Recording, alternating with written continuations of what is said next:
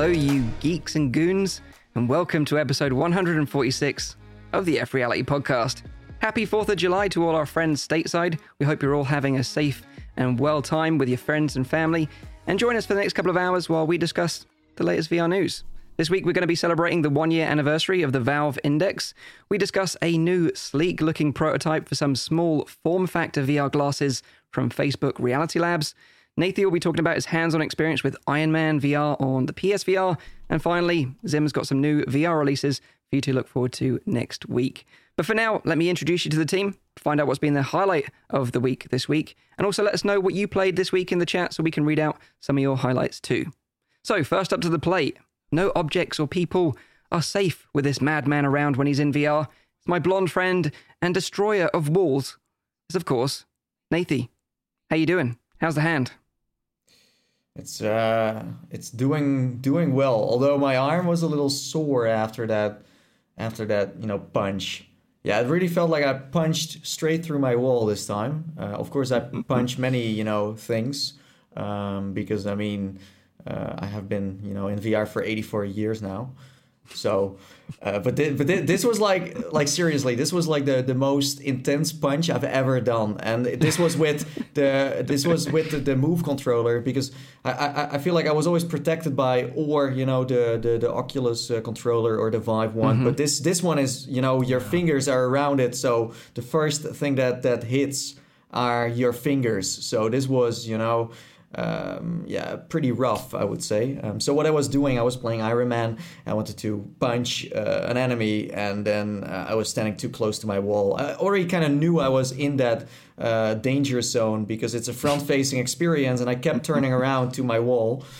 So then I punched it, and you could hear me, because I posted a clip on Twitter. You can really hear me like, ugh, and then it's like, ouch. But it really hurt. And then yesterday, I almost fell over because I was so tangled up in my cable, but I was in a moment where I could just not stop. I had to kind of finish it up. So I was already like, oh, this game is so good that I'm getting tangled up. It's usually a good sign, because then you're like totally immersed. But then I almost fell with my cable, and my cable was completely ruined. Like, I've never ever seen it being so bad. So I don't know what's up, but something wants me dead. I don't know what it is, but it's like, you can say whatever I am. I'm super pro. It doesn't happen that much, but these 2 days, I just wasn't in luck. But something else I wanted to actually quickly, talk about, or actually ask, is like, I saw this tweet of someone saying something like, what do you want more of in VR? Could mm-hmm. be anything. I mean, is there a certain desire that you personally, feel? Also in the chat, like, well, what's something that, you're looking for? What are you missing? Okay. Do you want to answer this first, then, or do you want me to go first? Yeah, you go first, Mike, on this one. Okay. So I just want more games. That's as plain and simple as that. Okay. Because I think we have a lot of games in VR right now, but I think the amount of games that hit that real high quality bar, we're going to get more into this later on when we talk about the Valve Index and Valve and Half-Life Alyx, etc. But the problem is that kind of set the bar so high now that we don't really have many other games that match it in terms of quality, mm-hmm. Storytelling, driven experience. So that's what I want probably more than anything else, because it's the software that drives hardware adoption. Mm. It's not hardware that drives software adoption. It's the other way around. Mm-hmm. So that's probably something that I would want more than anything else in VR right now. Okay. Yep. Yeah, and my side is pretty simple. I can remember maybe 8 years or something ago now when I first played Left 4 Dead for the first time and had no idea what it was.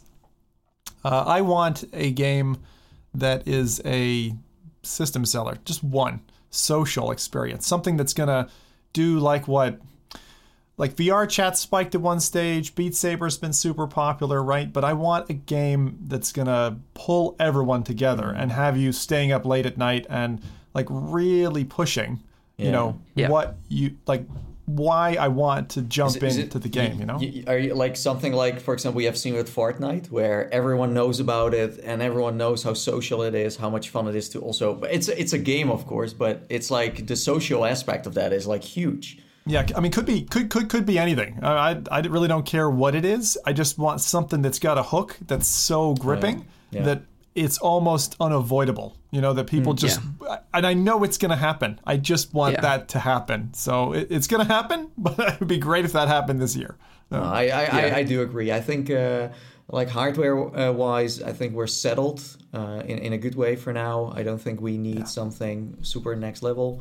But of course, games are definitely going to push us into the right direction. Something else that I also want to see more is the shopping experience of VR headsets, where it's easier to, first of all, make a choice, and also easier to be guided on what you personally should be buying, because I feel like it's a minefield. No one seems to really understand how things they just look for a VR headset, and that's where it already goes wrong, because people then end up on all these websites and no one seems to really be able to tell the difference between all of those HMDs. It's super complicated. Yeah, and even with Oculus, just with two products, it's complicated, and it's a difficult answer to give anyone that says, should I buy a Rift S or a Quest? Like, you have to sit that person down and have a good 5 to 10 minute discussion with them and discuss what they need out of a VR headset to give them a reasonable answer. Mm-hmm. And to go even further, I was going to talk about Pimax today because they had an event this week, but I just started looking at the information that they provided in their Too Long Didn't Read section, and it was just I don't even understand a lot of this stuff anymore. It's so fractured with multiple SKUs with different names, and artisan added to some names, and then an X added onto the end of some names, and it's just if I was a first time buyer of a VR headset and I was looking at a Pimax, for example, I would have no idea what to buy. I have no clue. I think that in general, VR headsets need to be simplified, like buying a TV. Nowadays, people know that 4K is just sharper. That's all. That's all they know, and that it looks better. And the way they advertise that, it's like, whoa, look at all these cool movies you can watch, and it's really coming out of the screen. It's so immersive. I think that's what they should do with VR. They should translate all those things that you just named, all those specs that are just hard to understand, and translate them into something more, something easier, something that you can better understand. The problem is also that, when you go and buy a TV, you go to a TV shop and you look at all the different TVs and they show these lovely demo reels of stuff, and you just pick the one that looks nice to you, right? Yeah. The problem is you can't do that with a VR headset. No. You couldn't before, and you definitely won't be able to do that in the near future because of obviously, the pandemic. Uh-huh. So the only thing that people can do is rely on information sources like this podcast, our own individual channels, and our recommendations. And I think that's what's driven consumer choices up to this point. Mm-hmm. But it's definitely something that the VR industry needs to address in the future. We're talking a majority of consumers are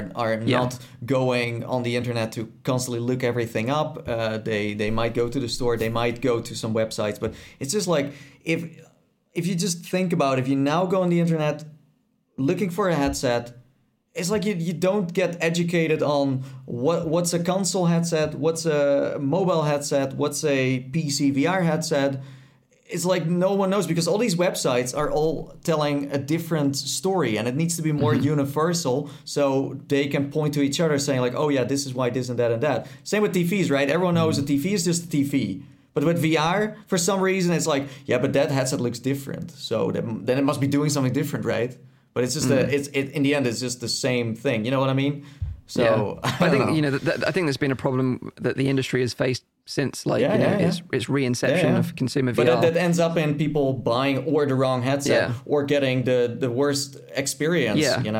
And I think ultimately the person that wins is the one that has the best marketing, from PlayStation. No, you're right. We've seen amazing marketing. We've also seen really great marketing from Oculus as well. With these kind of mixed reality trailers, the Defy reality trailers. I think they've been amazing. And I think, other companies should really just take notice about what they're doing and really step up their game. What they do is they simplify the technology, and that's what we need. And I think next to games, that's what they should do with the hardware, and together you can bring it in harmony, and it's only going to get better. So I totally agree. Yeah. Nice little round table discussion there at the beginning of the show. We're getting deep before we even started, guys. Surprise! Cool. It's only going to go downhill from here. I'm sorry if you're a listener or a watcher, but we've peaked already. Okay, so next up, this man puts the persistent in the persistence. He's never going to give you up, and he's never going to let you down. It's VR streamer ZimTalk 5. How you doing, man? You all right? Nice taste of Astley there. I like it. Appreciate it. Hats off to you, Mike. Hello, everybody. This week I did do the Persistence, and lo and behold, that happens to be at least half of my highlight of the week. Persistence, for those of you who don't know, is a game that started off on PSVR. It's now available on for PC VR players, and I played it on my Rift S. And sum it up, I'll say it's a space version of Monstrum. It's like it's a horror game. It's procedural, and you get hunted in such an uncomfortable way as well. Like, I don't think I've felt that feeling. You know when you set a game down that you've played, like a horror game, proper horror game, that's like gotten to your core a little bit, and you're like, I don't want to go back to that. But then there's something itching in you that says, like, I know I'm gonna have to play that again sometime. That's where I left with the Persistence. Like, it's good because it's got rogue. I didn't know it had roguelite elements to it, but like you're unlocking stuff as you're going and dying. But oh my god, like some of those in the first couple of hours of gameplay, like it is not a friendly game. There are a lot of like nasty, dark jump scare stuff that happens, but also, and this doesn't happen in many games, and that's why I related to Monstrum, you get hunted. Like, there are things after you that you know are more powerful than you or are faster than you or whatever, and it just makes you feel like a powerless little shrew, a little mouse that's just like darting between dark halls. So good luck. I know, Mike, you said you might do that soon, so I look forward to seeing you play. I played it, actually. Oh, did you? I did. I did play it. I took some time to play it this week, just because I know we talked about it on the show last week, and it did pique my interest. I wasn't that enamored by it. I only played for maybe half an hour, 45 minutes. I did feel... I thought you might like this one. I kind of got a feeling that you would like this one because this is kind of your jam, right? You know, with Monstrum, Dread Halls, Alien Isolation. I thought you would dig it, but personally, for me, it felt very dated. The control. I don't think it's. You're gonna pick out the controls because, like, the control scheme, the fact that you got two choices, your hands are either stuck to your view or you unlock them and they're still kind of there, and the HUD's really in your way a lot of the time. So I'm with you there. I wouldn't. I wouldn't call it a buy. It's not a.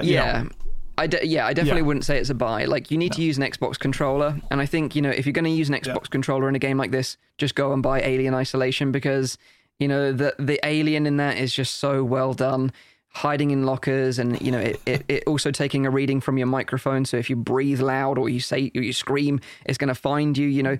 Those mechanics I think work so much better in Alien Isolation over this game. So I appreciate what the devs have done, and I think if they'd have put more effort in with the motion controls and kind of bring it up to speed, I think it would have been a game that I would probably really enjoy, but I just don't think that they're doing that. I don't think that's on their roadmap. I remember reading somewhere, so I think it's a shame with the Persistence. It probably was great back in the day because it's probably like, 2 years old now for the PSVR, but now I just think it's a bit outdated. It is, like, graphically, I would say even that. You see it a little bit long in the tooth now in 2020. But not just the control scheme is probably the number one thing for me that I irked at. But as you say, there's some things that other horror games do, like the mic pickup. If they did the mic pickup as well, I think it would be a brown pants moment for me, because that game is pretty scary. The things I really liked about the game are like the weapons and stuff, like the things that you can get are really different, like item to item. So I really see and roguelite as a construct, for me, that's a fishhook that I will happily digest again and again. So I think I'm definitely going back, because games like Monstrum, it's more like, okay, you succeed, you get off the boat or whatever, and that's it. There's no gamification really. It's just your survival and you're being hunted. So it's more core. But yeah, Persistence was one. I did dive into another horror game as well, an old favorite of yours, Mike, Face Your Fears 2. Because they had done that update, remember, to make it a little bit more like Face Your Fears 1. And I'd never played the 5 or 6 different segments that they had. So I went and did that. And there's one with rats. I didn't even know, like, halfway through these, I didn't realize there was interaction, because the first one, of course, you're just kind of sitting there and things are happening to you and it's scary. But I didn't know that, for instance, these, like, evil rats, like, jumping at my face, that were causing, I was like, oh, I can rip them off and I can throw them, and then I'm fighting the rats, and then I'm climbing out of a grave and I'm fighting a live tentacle in the water. They're all really good. If you liked the first Face Your Fears and you didn't really like Face Your Fears 2 when it launched, go back and play it, because those 5 are nasty. I think the only one that felt a little repetitious, or whatever Rowdy's favorite term is, was the spiders in the warehouse, because you would have seen that play in the first.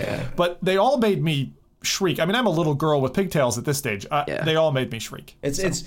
It's weird though, like, you know, if we talk about the horror genre right now, and especially last year and this year, it's like you don't really see many titles get into that, you know, vibe as Face Your Fears is doing. Most of the horror VR titles I see coming out on Steam, for example, are like these nicely Unreal Engine rendered dark places with some cheap ass jump scares.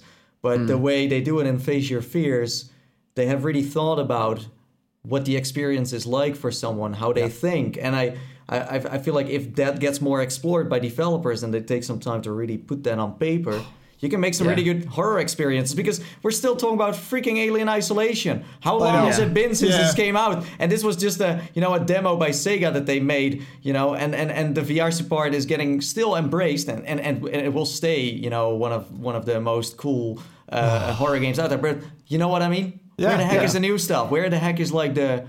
Yeah. The thing that Turtle Rock did amazingly with Face Your Fears, the original one, was that they used audio in such a smart way that something would trigger a noise and nothing would happen until you looked in the direction that noise came from, and then it would trigger the event that would, like, a spider would jump at your face, which was like freaking terrifying. So that's what they did amazingly well. And I think, you know, a reboot of the original on the Quest now would still do well, even though it doesn't really need motion controls. I think they should do that. That's really interesting. Yeah, but I wonder if you, and I think we'll talk about this later when I do releases, because there's a game like this. If you make that hop from a 3DOF platform to a 6DOF platform, that's kind of tough territory, because the expectation is a little bit like, give me something in the 6DOF domain, give me something more. So it requires the dev. It can't just be a straight port. If it is, it feels a little bit like a cache-in, which then it kind of is, even though it took you dev time to obviously adopt it and bring it over. But I do wonder, like, that Face Your Fears model, like Nathan's saying, really solid. And if you're looking for fear, like this year, this week I was looking at all these like horror films and stuff, and if anyone's looking for a good horror film, Midsummer is a daunting horror film. That is a fucking... It is a... Oh my god. That is a... I've not heard of that. That is... I gave it 5 out of 5. It is nasty. Okay. Right? I might have to watch that. And it's also beautiful at the same time. But yeah, like the horror thing, it's finally hooked me again. I took like a year's break. I'm back. I'm back into horror, baby. Break. Yeah, I am. He's back from retirement. I think you needed it, dude. But I think a game that I am excited about is maybe Ape VR. I feel like that could really be something new and something refreshing. Isn't that coming? Isn't that's meant to be coming out? Yeah, it is coming. It is coming. Yeah. No, it is coming. But we, of course, we have seen other titles do horror really well too, but they were not specifically survival horror games. Like, for example, Half-Life is a great example of how they can scare you. But I, like as you said, I think that what Persistence is doing, what Face Your Fears is doing, like that you know, that survival that you have and you can't defend yourself. That's something that with motion controllers can be really cool, can be really fun. You know, shutting the doors, getting chased. It can be, So I would love to see more in that sense from that, because we're talking about really, no offense, ancient stuff. The other game that the Persistence reminded me of that I really would love to see in VR is Dead Space. You know, like those Dead Space games were so well. The first two were very good. The third one was a bit meh, but the first two games were like stand out, and it gave me that kind of vibe. You know, stuck on an abandoned ship. So something like that would really, I'd love to see in the future. Also, a great example of a horror game that is one of my personal favorites is Edge of Nowhere, and that is like a first meets third person title. Awesome, you know, and that's something games. That was quality. That was one of the first like proper cinematic third-person games. And really scary. Really scary. Yeah. Oh, solid recommendations there. We're like, you know, having a little go back in time session. I love it. So if you're wondering where Rowdy is this week, sadly he can't join us. He slipped and tragically fell in an industrial vat of delicious Canadian maple syrup, and is is currently eating his way out of it, so he won't be able to join us this week, but might be back with us next week. So hopefully, fingers crossed, he gets his way out. So if you don't know who I am, my name is Mike from Virtual Reality Oasis. But before we get into what I played this week and my highlight, let's see what the chat have been up to and what games they've been playing. Yes. So we have a few people who have been playing some games. We have Mighty Quinn, who dove into Phantom Covert Ups. Mike, you love this stuff. So I mean, I'm not sure if you finished it yet, but it's a great game, especially because of the Mr. Snake himself being in there. Yes, right? David Hayter. Yeah. And then we have. He was a guest too, by the way. If you haven't seen that yet, then go back. Check because it's an amazing interview. That's a good game, actually. I like what they did on Quest with it. I just was going to say that. I think it's a pretty reasonable port of what it is on Rift. The coolest part though is just having the ore without like sitting in a chair with no arms or something, or sitting on the ground. Like that feeling is really good. Brings me back to the National Geographic experience, which is also good. And I like that they added like challenge maps to add some replayability to it, which unlocks like cheat codes and stuff. So you can have like small mode, you can have infinite ammo, you can have some other unlocks I won't spoil. But they got some really cool unlocks in there that really push you to continue playing the game after you've completed the single player experience. Someone said that they were like, someone said, is it GoldenEye, where you have to unlock the. Is that how it works? Is it an unlockable thing? Or yeah, so it's based on like S rank. If you get S rank, then you unlock cheat modes, and if you get A rank, you unlock a weapon. If you get B, then you just progress, something like that. It's a really smart tiered system that they implemented in that game, which is really good. Yeah. Is there also a cheat that unlocks lags, so you can just walk out of the map and get chased by these? So let me spoil one for you because this is a fun one. So. There's one where you can unlock, I don't know what it's called, it's something like power mode with your weapon. So basically it makes your gun super powerful, and then you can have infinite ammo and then point it behind you and then use it almost as a motor for your kayak. So you just fire it behind you and it just launches you through the map. Oh, that's fun. So that's really fun, yes. Yeah, that's a great one. Sneak peek at one of the cheats there. So anyways, Biggs has been playing a dungeon crawler called Gates of Nowhere. Then we have G-Space, who jumped into No Man's Sky.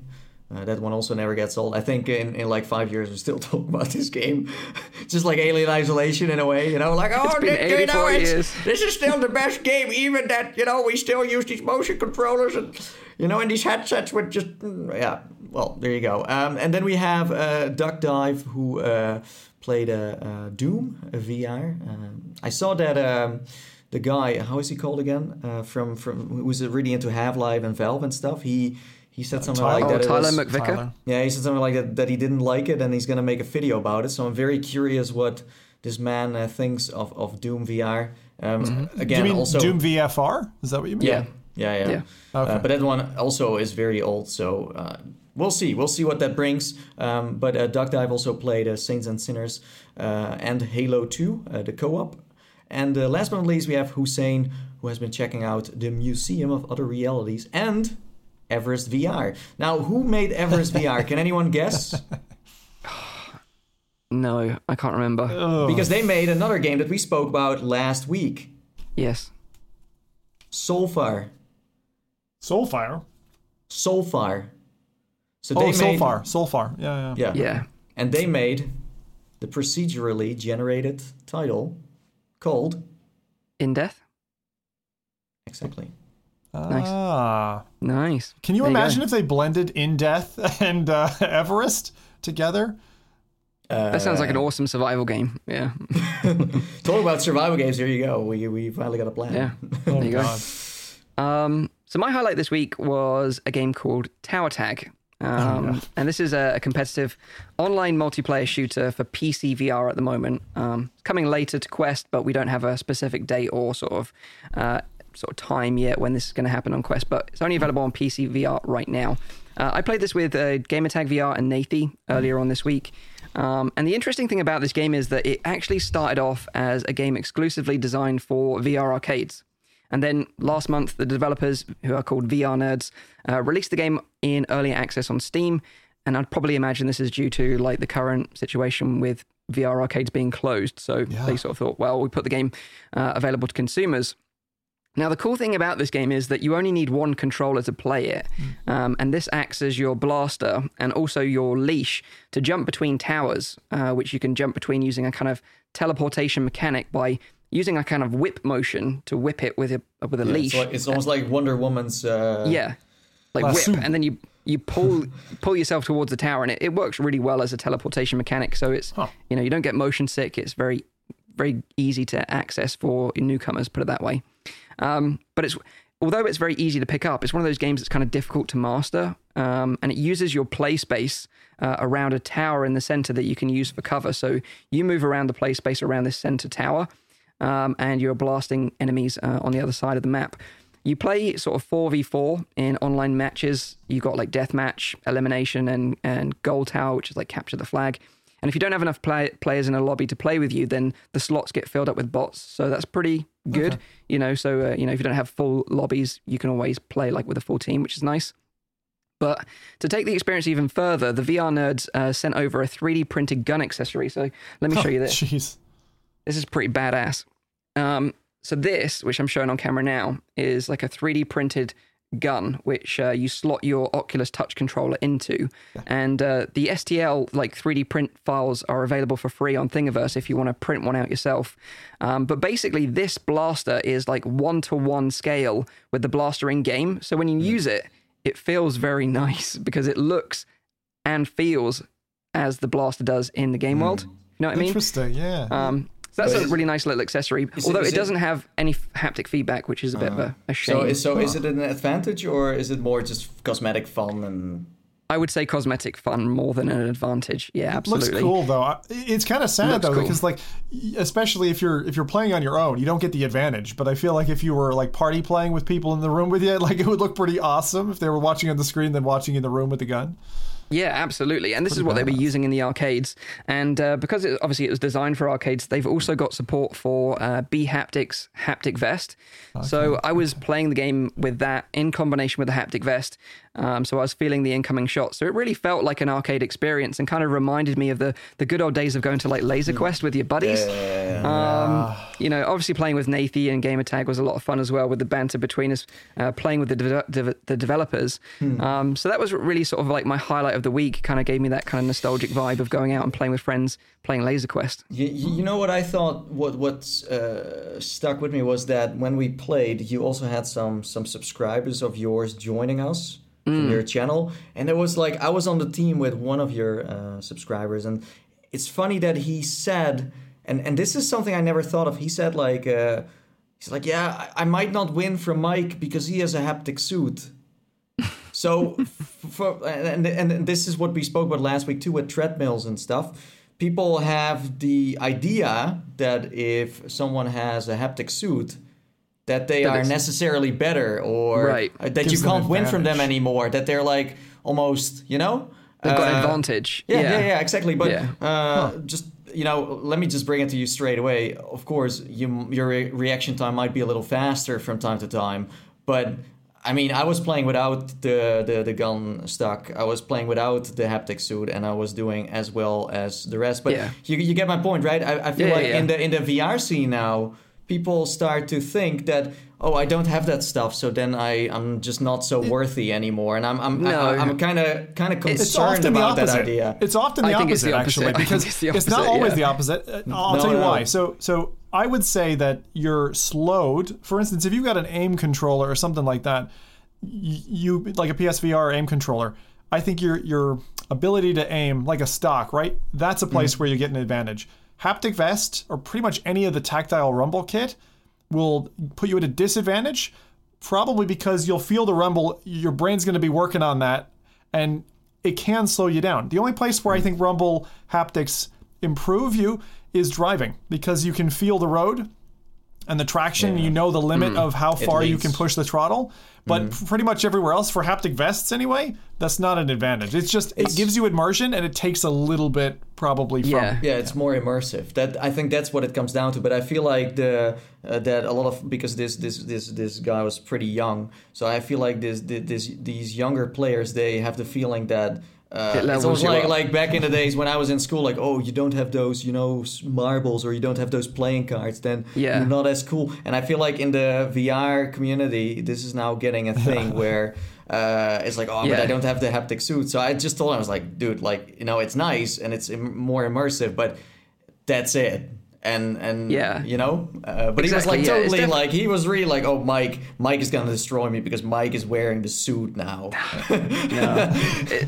I would say as well, like, it does add to the immersion and the feeling, but it doesn't make you a better player, absolutely not. And to a certain degree, because it's so hot here, it was actually a disadvantage because I was sweating buckets wearing that vest, but it was a really cool experience. Feeling the bullets is really cool. So that was kind of my highlight of the week. It's good to keep that conversation going, because same with the treadmills, we need to be honest about stuff and show what it really does, because people have not tried this stuff. They just see you wearing it, and it always looks totally badass when you have gun stocks, when you have haptic suits, treadmills, etc. From the outside, it looks all amazing. But when you try it, that's a different story. And especially if you have anything that's like a scary game, holy shit. I mean, the immersion is totally worth it. Don't get me wrong. Like, you're not getting an advantage on a game level. You're getting an advantage in an experiential level. Like, the fear you're going to feel in a combat situation is going to be more if you're feeling that on your chest, because there's bits of your brain, the fundamental parts of your brain that basically say, like, run, hide, don't die. So if you want to experience that, sure. I would say that the B-Haptics integration with Half-Life Alyx is like the best experience I've had wearing that vest so far. Oh, yeah? That was like amazing. Like, recharging your health and feeling it flow through your whole vest and head and arms. Like, that was amazing. That was really great. And I'm really glad that they've started to implement it into some of the most popular games now. But that was originally talking about Tower Tag. Like Nathan said, I've been playing a lot with my Discord. If you want to play with us sometime, I've got a bunch of keys. Come and join our Discord and we can play sometime in the server. So if you fancy it. Yeah. But like I said, it's coming to Quest in the future. I think it will do really well on Quest. It should come to Quest because so you invited me and I was like, I'm just going to play up front. I couldn't really find anyone. I feel like the player base from just a week in was like, fastly like going down because, as we said, multiplayer games in the PC VR scene are hard to, keep alive. But yes, if they make it more cross-platform and they add a Quest, but also add maybe PlayStation to it, this could really work because the game itself is super simple. It's not like you need a crazy machine to run that stuff. So it would be nice to have all these people come together and have a community that is... Because, I mean, you can always say like, oh yeah, we can play with bots, but come on, man. Like, so I played against someone, he's like, oh, I have a bot now. I'm like, your bot is not doing anything. It's like bots are just too stupid to be even called a team member. Just on that same topic, and before we move into news, there's an interesting question in chat, which I'm interpreting as, should I get VR for productivity reasons? So in other words, I think we talked about this before, where I think it was Rowdy and I were talking about, like, if you're working, even now, right, working remotely or whatever, you got a couple of desktop monitors, you're a day trader, whatever it is, whatever your job is, you're an animator, is it better to be working through a VR headset? I think for certain fields, yes, but... Again, there was that article recently, right, with the guy who was claiming kind of eye trouble and stuff like that. Yeah. So I think it's one of those, it's really very much at a balance point right now. I wouldn't say it's an obvious slam dunk of like, yes, that's something. If you're going to work on a project for 2 hours and do a kind of a virtual desktop job, then I can see value, but I wouldn't work that way myself. I wouldn't. Yeah, personally, I would say like for gaming, it's great right now. Yeah. For productivity, it's just not ready yet. It's just not ready. But we're going to be talking more about that later on, so stick around because we're going to be talking about potential lightweight glasses later on in the show. So that's our sort of highlights of the week this week. And now let's get into the news. And the first thing I want to talk about this week is the Valve Index because it's celebrating its 1 year anniversary. I can't believe it's been out for a year already. Like, where is the time? Where's the time gone? It's been a year. So I thought we'd start with a bit of a history lesson and then we can talk about our thoughts on the headset itself. So we first got some sort of solid evidence of Valve making a VR headset around back November sort of 2018. And we were super, super hyped about it because images were leaked online showing headsets in production and it sparked loads of conversation on this show and speculation around more headset like in the end, we were and more excited for Half-Life, honestly. It was like, oh, they're making a headset, so that means Half-Life. Exactly. And exactly, that's what we were saying. We were like, is Half-Life coming now? And of course, this was all just guesswork at that time. We didn't know that was actually the truth, which turned out to be amazing for everyone. But the thing is, the bit that stands out in my mind was when we were all at PAX East in Boston, about 5 months after the initial leak, and around sort of March time, 2019. We were with a bunch of friends, we were all there together in a car, traveling to like a Facebook party or something like that. Tyrael Wood was there, Cass and Cherry were there. And we were there to check out the Oculus Quest and the Rift S. And then this announcement happened by Valve of the Index, and it was like, oh my god, like all this amazing VR stuff is happening all at the same time. That's how it felt like. yeah. Well, for me, it was just like there's like VR overdose. Like we've just tried the Rift S and the Quest, which were great, and then we got the Valve Index coming as well. It really felt like a, real high point in terms of that troll that Valve pulled. It was like a prank they pulled, where they just showed like the slider of the IPD slider. We only got excited over the freaking slider. That was all we could really see. And that was all due because like the Rift S didn't have an IPD adjustment slider, and that was the big sort of controversy around the headset at the time. So then the pre-orders opened a couple of months later, around the sort of 1st of May, and we all Nathan and I desperately were sitting there pressing the F5 button on the Steam page, trying to get one as soon as they dropped, and we were lucky enough to secure like an early order, right? I did the same. I just canceled my order. I had an order that first 5 seconds when the page opened. Yeah. Yeah, and like they sold out, I think, within an hour or so. And like I said, Zim cancelled his pre-order, but Nathan and I were pretty lucky. I think we were in the first queue in the end as well, because we both bought like the. Did you also buy the full package, like Lighthouses, Valve Index, and the controllers? Yeah.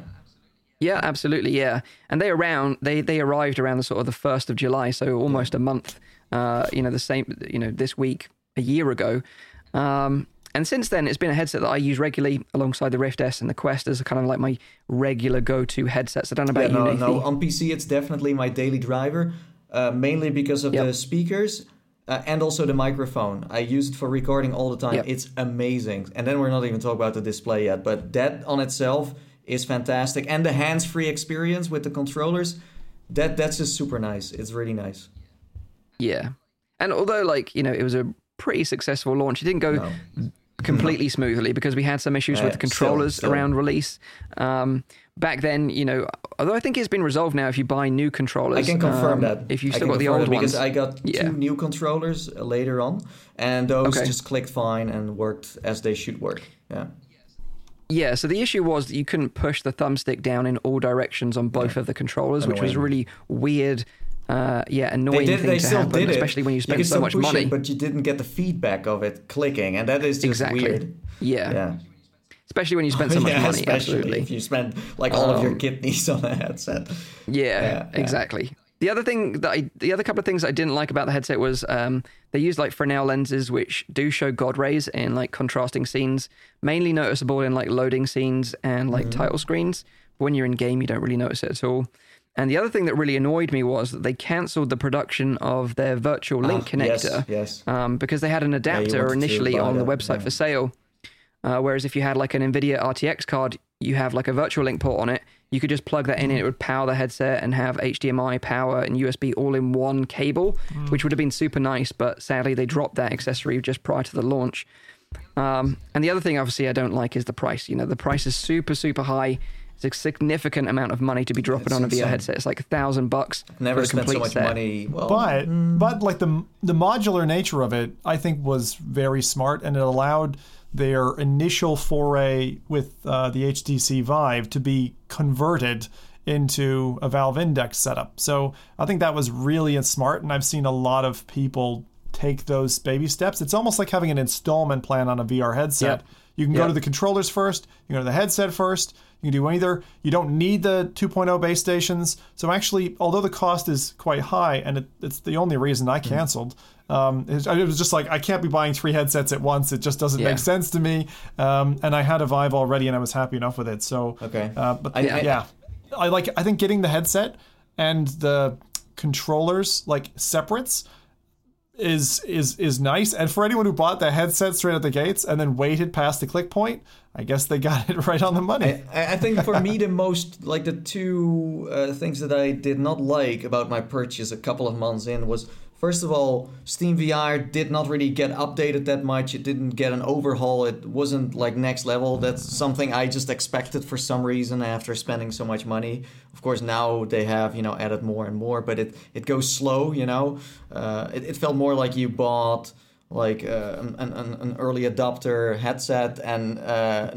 not something that necessarily was just consumer, and we're now gonna bless you with all these updates like you for example see with the Quest, and the other thing was that I was hoping, and this was just again like my personal expectations, that Valve was going to spend more money on developers. I was like, they're just gonna ask just what Oculus kind of did, or Facebook, like, oh hey, Superhot, you want to make another game? Let's just publish it on Steam this time only, or and do that kind of stuff. Just find all these developers, also make some more stuff, but they didn't. And when you saw like the hand. The hand tracking, the finger tracking in a way. Like the only thing that came out was like they had the Moondust demo that, as far as I know, you can't play anymore on Steam, or it's very well hidden. And then you have, of course, what Cloudhead did. Very exciting. After I played that, I was like, wow, this is awesome. I still think it's a great... But... then for example, Mike and I jumped into Arizona Sunshine, all these old games that got the support, but it didn't really add anything new to it. Well, in the Portal experience, we got to see how you can add new things to gameplay, and that's something we haven't really seen. Of course, Half-Life Alyx is a good example. But in general, what you can do in Half-Life Alyx is like you can squeeze a grenade and you can squeeze a can and you can push a button with your finger. But I wanted to see more where, what we saw with the Portal experience, where I could, do the handshaking thing and do rock, paper, scissors. Yeah. Like more interaction, more feeling like the world around you is alive. So for me, that was the thing that I was like, wow, I spent so much money and we were waiting and waiting for Half-Life to drop. And now after Half-Life, of course, Half-Life was a big one. I mean, that, made me super happy. And I think like maybe like half of the money I already forgot about that. But there's still a big chunk that I spent on this, that I invested in, that I want back in playtime. And I want Valve to, like, I understand that Valve is not going to poop out games every year, but at least show that you want to invest more into other developers. But for Valve, it's just like we make a headset and that's it. And we figured that out later. And Valve is a company who kind of reflects that too. So it's fine. But it's still, I mean? That's still something I'm missing. Yeah. It's just something I'm missing. Yeah, no, I totally agree. That we want more titles. And of course, another Valve game, like we said, that killer app, like a Left 4 Dead, I would kill for that game. I think that would be the game that would really accelerate VRs. I'm telling you right now. They must They're working on it right now. But, talking about the headset itself, the things I love it for, again, are the comfort, which Nathan mentioned. I used this headset for a 9-hour straight live stream of Half-Life Alyx when that dropped, and it was absolutely fine using that on the side, so you can push the dial, eye-release dial. It's amazing, yeah. The audio, of course, is like the best of any headset available on the market right now, and the microphone as well. And I would certainly say that, if you have a budget for, a Valve Index, that $1,000 price range, the Index is the one to go for over the Pimax or Vive Pro or Cosmos Elite. Maybe the HP Reverb G2 will be competition for it, but we'll have to wait and see when that actually launches. It's the high-end headset of choice, I would say, for enthusiast level gamers. I think what Valve made in the end was a great headset that will, that you will be able to use for a couple of years. Talking about the Frank, I think the Frank was something that they could have just kind of, I don't know. I mean, there are some cool things like what you made or what you bought but still, you know what I mean? It's like... It's useless space. It should have just been a heat dissipation. I was like, wow, we're getting into the modular scene, but in the end, if we look at what has been made, that's great. I like that. Reality podcast. So what I'm showing now is like one of the Frunk mods. I think this is called a mini Dex. LED. It's like LED little display. And it's just scrolling like subscribe to the F Reality podcast on the front of the headset, which we is have also pretty some crazy. vans that you can put in there, but in the end, I had so many times where just the front fell off because I hit it again with my controller. I was like, why is this even a thing? And also because it's like plastic, it like you can see your fingers on it.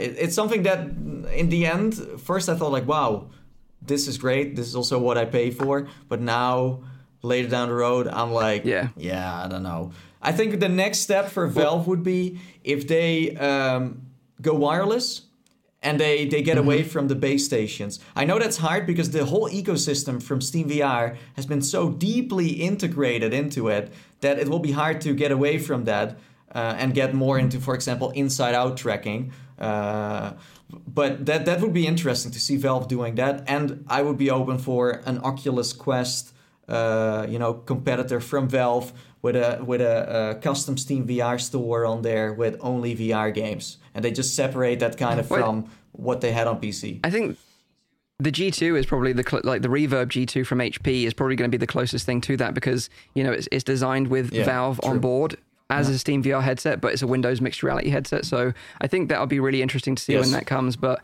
talking about frunk accessories, obviously I'm showing the LED Minidex frunk accessory there, but I've also just received the Chilldex, which is a Kickstarter campaign, which is a tiny little USB fan.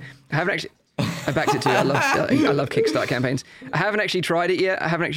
But I'll try it this week and I'll talk about it on the show. Looks maybe a little next bit like week. it came straight out of Portal. I don't know why, because of the whether it'll cool the headset down in this heat, well, that'll be the ultimate test. So we shall see. No, it's interesting. But it's interesting. Just in terms of I was just going to give the two things that I thought about the headset. Number one, the only thing that I thought was inexcusable was the God rays that you talked about on the lenses. The lens reflections on a headset that was expected to kind of smash everything at the time, I thought was inexcusable. I mean, I'd rather put a DK2 headset on and go with that lens, or even the original Vive compared to the spherical reflections I was getting in those lenses. But one thing I really appreciated, aside from the sound, which takes the cake, was the interface, the facial interface. It's the only headset with a facial interface that I think doesn't require an add-on out of the box, because I think every other headset that I've played with out of the box doesn't have a material that feels cool, feels good against your face, and deals well with sweat as well. So I think hats off to Valve, because they really turned around. Again, when they did the HTC Vive, that foam was atrocious. And I think they learned a lot from that, and they built it straight into the Index. I just wish that the form factor and all the build quality, really good. I wish the frunk wasn't there, and I kind of wish that the lens reflections weren't there. Yeah. If that wasn't the case, it would be something that I would even consider selling my Rift S to upgrade to. What the Valve Index has showed is that Valve is very patient, just waits out the market, sees what the rest is doing. Of course, they were partly involved with the Vive, and then in the end they decided to make something themselves. And if you look at what you get for that price, it's fantastic. And like as you said, it fits very well, and it's super comfy. It's just that like when I go into Steam VR, it's still the same as like when I played VR stuff in 2016 on my Vive, and I just want something else. And that's not, for example, what Oculus Home does on Rift S. I also think that that's also not the way to go. Maybe what Quest has is the easiest I've seen so far. I just want something more, simple, more fast. Maybe that's also something that people are still experimenting with. But I feel like looking at 2016, it's not like we have really fast forwarded in any way with that.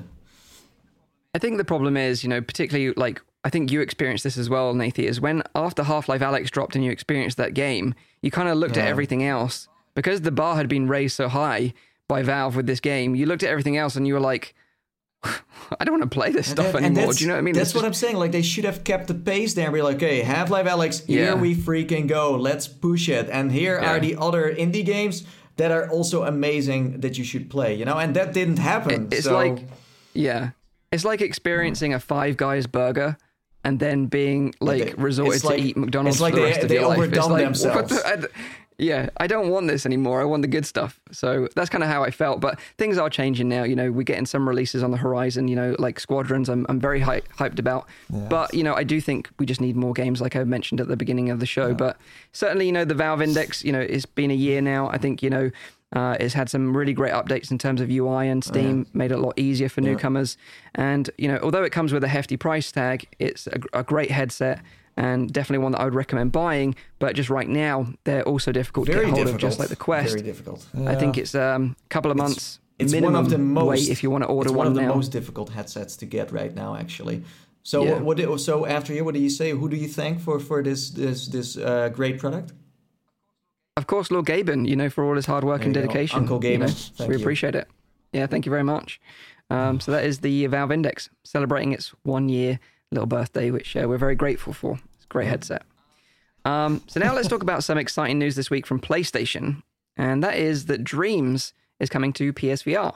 Now, if you have no idea what Dreams is, then let me tell you all about it, because I didn't really know much about it up until this point. So Dreams is a highly ambitious project developed by Media Molecule, the same team that made Little Big Planet, which you probably know, on the PlayStation. And Dreams actually released on PS4 this year in February as a flat pancake game. Now, the interesting thing about Dreams is that it's not really a game as such. I think just calling it a game is a bit of a disservice, actually, because it's more of a platform where players can sort of use the tools provided by the game and the tutorials to actually build their own games, paintings, experiences, animations, sculptures, and even produce their own films within Dreams. Like, it really is very open, and the limitation of the platform is really just down to your own imagination. Now, once you've created your sort of masterpiece using this amazing tool, you can then publish it online in a sort of a place called Dreamverse, and this is where other people can experience your creation. And then you can create items, like not just experiences, but items like assets. And it almost becomes an asset store as well. So for example, if you're a creator and you want to build a game, for example, and you want a car in that game, you can go to Dreamverse, look for cars, and see what cars the community have made, and then use that asset in your own creation. Like Sketchfab. So it's almost... Yeah, it's amazing. But obviously, Sketchfab, you have to pay for your assets that you use in your game, whereas this is all free. Yeah. So it's like free assets, which is incredible, really, when you think about it. Is that a good and a bad thing, though? Like, if you put time into creating an asset that then's going to be available... But you know that going into it, that your work is going to be made publicly available for... Well, it's your choice to publish it, to be honest. Like, but it would show in your profile, I think, that a lot of people have, used it, and that will boost up your reputation. So I think there's more than just copying it, and you're never going to hear of it again. So the reason I said double-edged sword, right, is because it's... you could actually incentivize artists to use that platform, then create something, and then you create a market for it. But it stays... and that might even amplify the volume around the game. That's why I was saying But it will always stay within Dreams. So you can't... Like, even if you made a cool game, it's not like you can... Like, I still get what you mean, but you can't resell your... Okay, sorry. Well, you still have the concept out there for other developers to maybe copy that and make it into a set. But it's always in Dreams. Yeah. And gotcha. The whole thing is built around community, the sense of building and sharing your creations with others. That's the kind of like the heart of this whole thing. So that's what it's all about. No monetary value. And it's just, helping the community grow and make something amazing and unleash that inner creativity. And some of the creativity we've seen from the community around this app is like phenomenal, like amazing level of detail in, like, some people have made RPGs, horror experiences, first person shooters, like you name it, it's been made in Dreams. And that is just amazing, especially for something that's only been out like 4 or 5 months now. But one of the things that the community has really asked for since its release, because it was always announced that it was going to get PSVR support, is when this PR support is going to happen. And thankfully we don't have to wait too much longer now, as Dreams will be getting PSVR support in a free update on the 22nd of July. Now, this is going to be awesome because we could see anything from like Beat Saber clones to full first-person shooters, interactive storytelling, or someone's even made a rake experience, a rake simulator in VR already. So basically, you just walk and stand on a rake, and then it hits you in the head. It's like super stupid. But if you look at the Dreams PSVR trailer, it's got some really sort of like, imaginative scenarios being played out. I just saw trailer. Breakfast, and that's what got my eye. I saw Breakfast. So Dreams on itself is a timed exclusive, or I don't think it'll ever come to any other platform. So to be it's honest, not a timed thing. I don't Is think Sony so. involved Media Molecule. with? Yeah, I would say so because Media Molecule, they're highly ingrained with Sony. Little Big Planet. If you look at like a Little Big Planet, it's never come to any other platform. And that's been like 10 years now. Little Big been a Planet. long time. I remember when that landed. That was like such a cool universe, and they really have. I'm glad because they needed some new IP to stem to. And I remember the noise around Dreams, which was it this year or was it Christmas that it launched?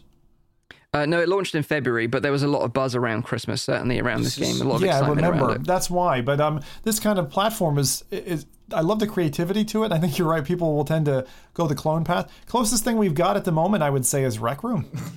If that's the closest we got, then we have a long way to go because, like, Dreams is such a strong title on PlayStation. It's adding so much more value to their VR library, to any VR library, because, as you said, if Rec Room is the standard right now of like what Dreams is, then I mean, it's fun. Well, certainly like that, like being able to create your own spaces and games for other people to play. And people are saying in the chat, they're correcting us that apparently Sony does own Media Molecule, so it's not going to come to any other platform. And like personally, I'm not interested in building anything myself. I suck at building stuff, so I'm not interested in that. But I am super interested in seeing what the community build and share online, because when you share something on the Dreamverse, it gets ranked and scaled by like trending, new, most upvoted. So you don't get just like amazing. Obviously like the low quality stuff that people put together and just but that's throw on the like store. The recognition. You're going to get some really high quality stuff. The recognition is so much fun. Like, you can make something. It's like YouTube too, right? Like you make a video, you put some work into it, and people like it, and they, and it's the same with this. Like, people are going to play your stuff, and you can get, like, you can just do it for fun, or maybe you have the ambition to become a developer. Exactly. Yeah, no, it's. I love when these universes open up because it lends itself to someone latching onto that and then riding that wave. So you could be a budding content creator who's like, I want to go and create stuff. And they see this and they're like, that really excites me. I want to share that with other people. And you could be the world's, number one expert. Not just like I'm sure there are already people who are doing that on Half-Life Alex mods. It's the same thing here. You could literally sit at the precipice of all the content that's coming through Dreams and just do a channel based on that. So yeah, absolutely. And I think, like you say, this could pave the way for a load of future VR developers using this platform to create games, and I love that. And I can't wait to see people that use like Tilt Brush, like Rosie, for example, who's like a Tilt Brush artist, to see what stuff that she can do in this, because instead of just building an art piece, you can actually build worlds that people can play as a game. And I think that's really exciting, especially those real creative types, when you unleash them on a system like this. You just brought up a really interesting point. We have this little black hole gravity force that's happening between art VR platforms, where already you were moving from a canvas or a drawing pad into VR, and that changed, that made you pivot and change as an artist, right? And you came in and you're like, okay, now I've got this volumetric area that I can create in, just like a sculptor would. But now you might even suck some of those artists over to becoming a game designer through something like this, because the art side is there and it's being fed, and then you're going to pull a couple over. So I love when you get someone who's like really, they know their craft and they're really honed on that, and they get pulled over to some other avenue, and then people who are on that platform are really surprised by, wow, you're amazing. I never heard about you before, but you've come into this little universe and you're creating these fantastic things. Yeah, absolutely. And the thing is as well, like when you look at the design process, particularly using the PS4 for like DualShock controller. It looks very rudimentary when you think about actually going in VR and 3D sculpting and then, manipulating these objects with the Move controllers. It looks way faster.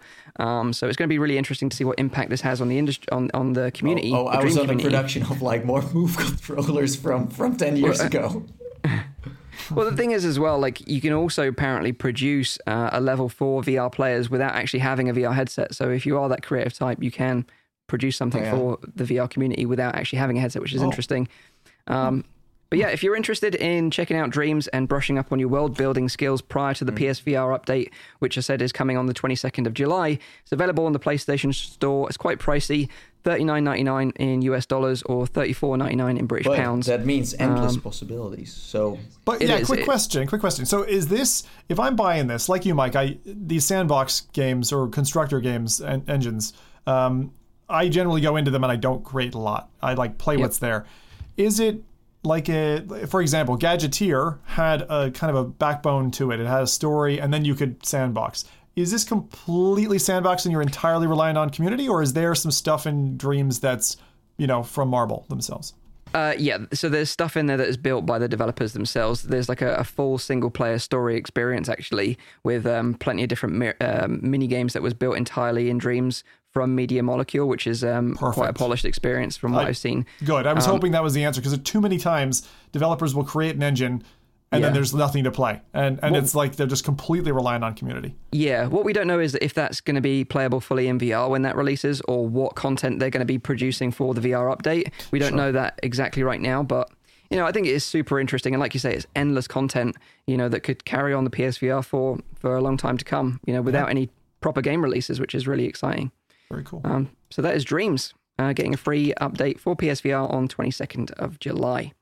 Whilst we're on the subject of PSVR, let's talk about Iron Man VR. Because at this point, I've only played the demo. I thought it was super fun. Got me hyped for playing the full game. And I think Zim really enjoyed it too, right? How could you only play the demo, Mike? That's just reprehensible. Have you played the full game yet?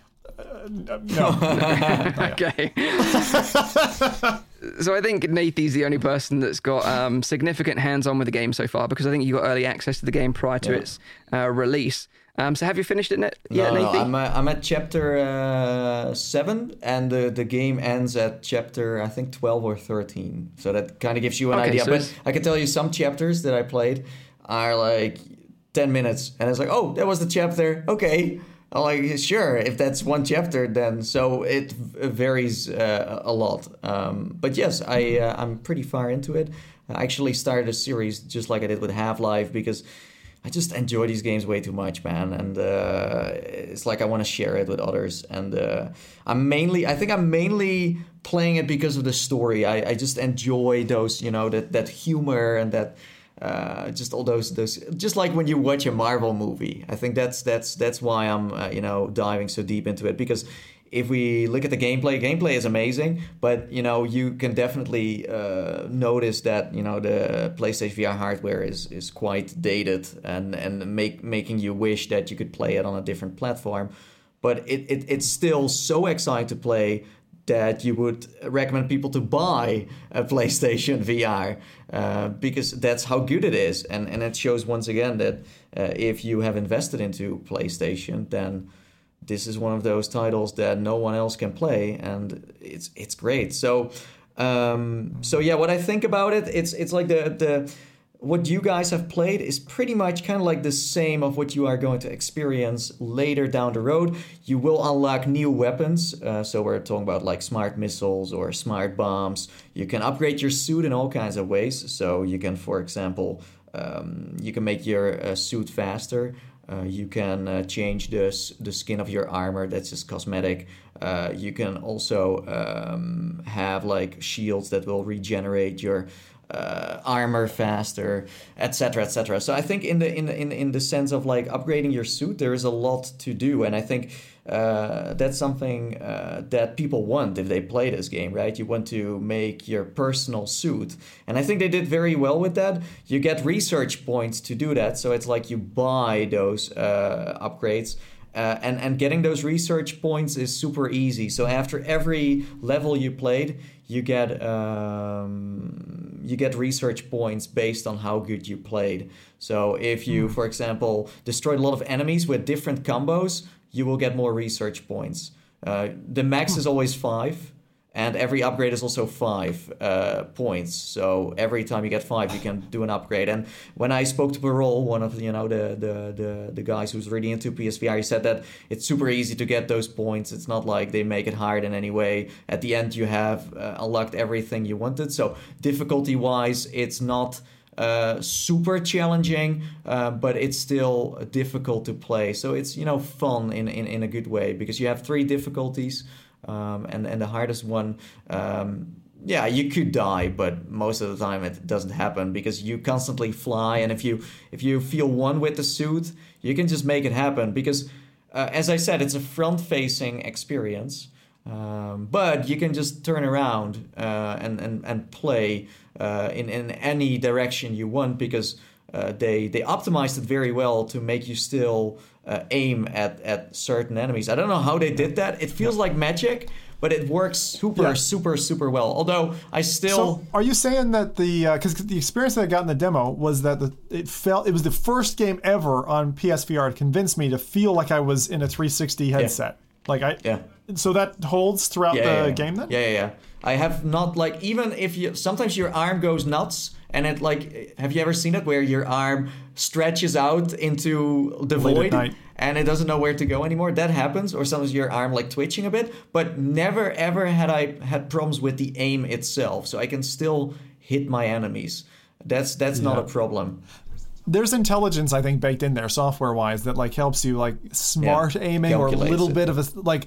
It feels like they were smoothing the experience just a little bit, but it wasn't.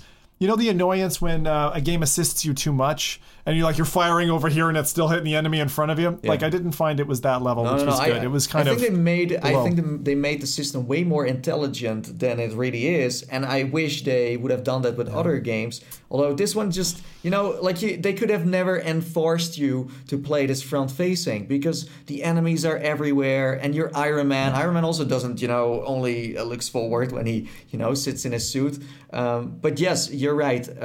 They have done a great job on that. And something they also build in is a lot of safety options because, I slammed the wall, but what's even more dangerous is people when they stand, because it's also a standing experience. You can't really move because you're standing in this circle. In my opinion, the circle is a bit small. Like you lean a little bit forward your head, and it's like beep beep bop boop beep boop. So it could be a bit wider. But what this circle does, it gives you like a safe space with like a grid around you, just like you have on the Quest and on all the headsets. And what else they do is you have like not blinders, but there's like vignette mode where it kind of keeps you safe. But all of that comfort stuff doesn't take away that this is quite intense. This is not for just, the people that just got into VR that don't really have their VR legs yet, even that it is just a standing experience. What they also did is they built in this system that if you spin like 3 times, it gives you a warning that your cable might be tangled up. Yeah, that is so smart. It's like they had that in the demo. They had that in the demo as well. Like that is so smart. Like there's very few games where I've seen that logic taken where it was like you spin and then it's telling you to untangle yourself. Yeah. Like why don't we have that at platform level on Oculus Home, for instance, or for Steam VR? Build into the HUD in a way where you would almost think that's a part of Iron Man's HUD. You know what I mean? So it's not like immersion breaking. So that's great. Although first I was like, I played all these missions. I was like, I just turn around, man, like this warning, whatever. Like I didn't even like watch it. But then after a while, you see that this cable, and this is the PlayStation VR cable is like a really sturdy one, right? Like that's not chunko. But the small one that in between, like where you turn it on and the volume, if you have the old PlayStation VR, that part, the tiny cable, that tangles up like crazy. So after a while, I was completely tangled up. But that was after 3-4 hours of me playing that game. So that's why it's there. You also have snap turn, you have smooth turn if you want to use that. Again, like I'm not into that. I just want to physically do it, and as I said, it works fine. If we talk about the HUD, some of the things in the HUD are like you like the field of view of the PlayStation VR is not so big, so it's almost like you really need to try hard sometimes to see the upper information. And there's also certain information that I did not necessarily need it. Like it gives you, for example, the point system. So if you make a combo with enemies, it shows like how much points you get and stuff. It's something that when I watched my videos back, I was like, oh, so that's what it also shows. But there are a few things in there that is kind of unnecessary and doesn't really feel like I'm always looking at the middle, you know, where I'm flying, but it's not like I'm constantly like, oh, my weapons are reloaded, or oh, I can use this again. Are you saying that it's like it's bulking out the HUD in a way that's unnecessary, and it would have been better if they had just freed that space up, or are you saying that it's just the positioning is the problem? Well, it's not like I think the HUD should be there because you're playing as Iron Man. It's not annoying anyway. It fits the style of the gameplay. I think it really adds something to that. But it's just that if you do put something in there, then put some information in there that just pops. And like you look at it, like as I said before, sometimes like your weapons need to reload. So technically you would have to look at the bottom of your screen to see if you can already use those weapons again. But I never did. It's like after all, you know, like, oh, okay, after 10 seconds I can use it again. And you don't look at it. So it's kind of like a filler. It doesn't matter, but I wish they just fill it up with things that, well, I don't know. Maybe they should have made it more clear. I feel like it's very hard to see that information in a way, like because the gameplay is super action-packed. It's so fast. It's freaking insane. Now, I do have a downside to this game, and that is you all remember Defector, right? So it has a little bit of a Defector vibe to it, because if you're between cutscenes. The cutscenes are all teleport based because, again, standing experience. It's very comfortable in that sense. So you just move from one point to the other, and that's how it works. But there are moments where, and this happened later on. It's almost feeling like they got more and more ambitious along the way. Where first, like, okay, let's just take it easy, and then it gets more extreme because there's a moment where you just get blown away and your whole body moves. So you physically also do that. So then your head is like floating. You see this body. You're like, okay. Then you're sitting on the floor. You're looking at your hands. You're still standing. So that's kind of weird. But then there is this guy who then wants to give you a hand to help you get up again. But it then enforces you to look that way. So it kind of turns you a little bit, just like in Defector. And then this hand goes up, but then it constantly dips to black between these different parts. Almost like they wanted to create a smooth scene, but they just know it didn't work if the player would do it themselves. So it just goes from 5 seconds screen to 5 second screen and again. And then it kind of beep, beep, beep. It just kind of snap turns you in a way it wants you to go. It doesn't happen that much, but it did happen a few times. And another thing that was super weird is like... Okay, so imagine, so Nick Fury is in the game. We have seen him in the trailer. He looks great, but the models look awesome. It looks really, really good. Like you wouldn't think you're still playing on a PlayStation 4. But he's standing there, and he has a phone in his hands. And he's like, okay, here's a phone, go research it. So you grab the phone from Nick, right? But then you want to give Nick something. But then suddenly they just have this animated hand in there that does it for you. So I'm like... Or you let someone do everything, or or not at all. Yeah. You can't do one. No, you can't so do you're both. suddenly like your hand is like what the heck? It's almost like this fake hand comes out of your tummy and it's like, hey, that's my hand. That's weird. That's a little strange. Again, didn't happen that much, but it just shows that I don't know what they try to do there. They're trying to kind of. There's a conflict in the design there somewhere. They are, like you say, you either choose one path or the other. You don't do both. Yeah. So overall, to wrap this part up, great game. Like again, PlayStation VR, man. Like the fact that I'm just grabbing all of my Move controllers again and my headset, even that the setup is not so good compared to the Quest and the Valve Index, etc., etc. But it's still, this game is so freaking exciting, so good. The story is amazing. It's so action-packed that you just are willing to do that. And that just shows that this game is in its core is just fantastic. You get what I mean? We've got a question, from Nimsoni. And he says, is the HUD used for motion sickness prevention, do you think? Like the way that the HUD is Well, if you displayed turn in the off all the headset? comfort settings, no. But still, it does help. But it's not the same as being in a cockpit. You know, it's Right. still you are the. So it's not the same as, you know, driving a car or sitting in a submarine or something.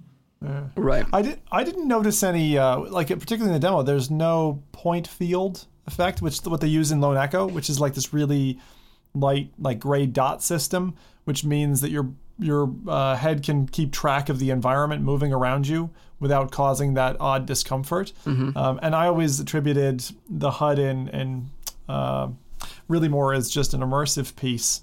But it does help in certain games, you know, like cockpit games. Certainly, the more surround you have, the more grip your brain has. It's like having little talon hooks into the environment, and so the more surrounded you are, actually, the better off your tummy is. But one more thing that I almost forgot to say is that I do feel like every mission I played so far, it really goes from one mission and then some cutscenes, next mission, some cutscenes, next mission. That's kind of how it constantly goes. And it does feel like every mission is pretty much an arena you're playing in. Of course, again, that's because of the PlayStation 4 not having enough power to make it more open world. So it always feels like, you know, after a while you fly to a certain point, it's like you have to go back. So for me, it always, even that they kind of try to give you the illusion you're in a big city, I can just see with my eyes that it's just this arena I'm in, and I need to stay in there to play the game. That's something that is a shame. And what I also notice is that they sometimes replace certain elements and they just put a different code over it. So let's say one time you have to save some people in a building, and you have to hack the energy system in there. And what you then do is like you pull out some capsules, you grab some kind of like battery, and then you save the people. That's kind of what it comes down to. But then later on, you have another mission. Again, the environment looks amazing, but it's an arena. And you do the same thing, but this time it's a bomb. And it's like the same thing again. It's just a different paint over it, and you start to kind of notice that. And I wish it was more like, oh, is there also some more puzzles to it? But it's definitely, you know, the focus is on the combat all the time. It's not really a puzzling game. It's not. No. Yeah. So would you say that it lives up to the hype or not? It does live up to the hype, and there is so much interaction to it. And as I said, the comedy just does it for me. It's the story that keeps me hooked, and the gameplay is like a passenger next to it. So no, totally.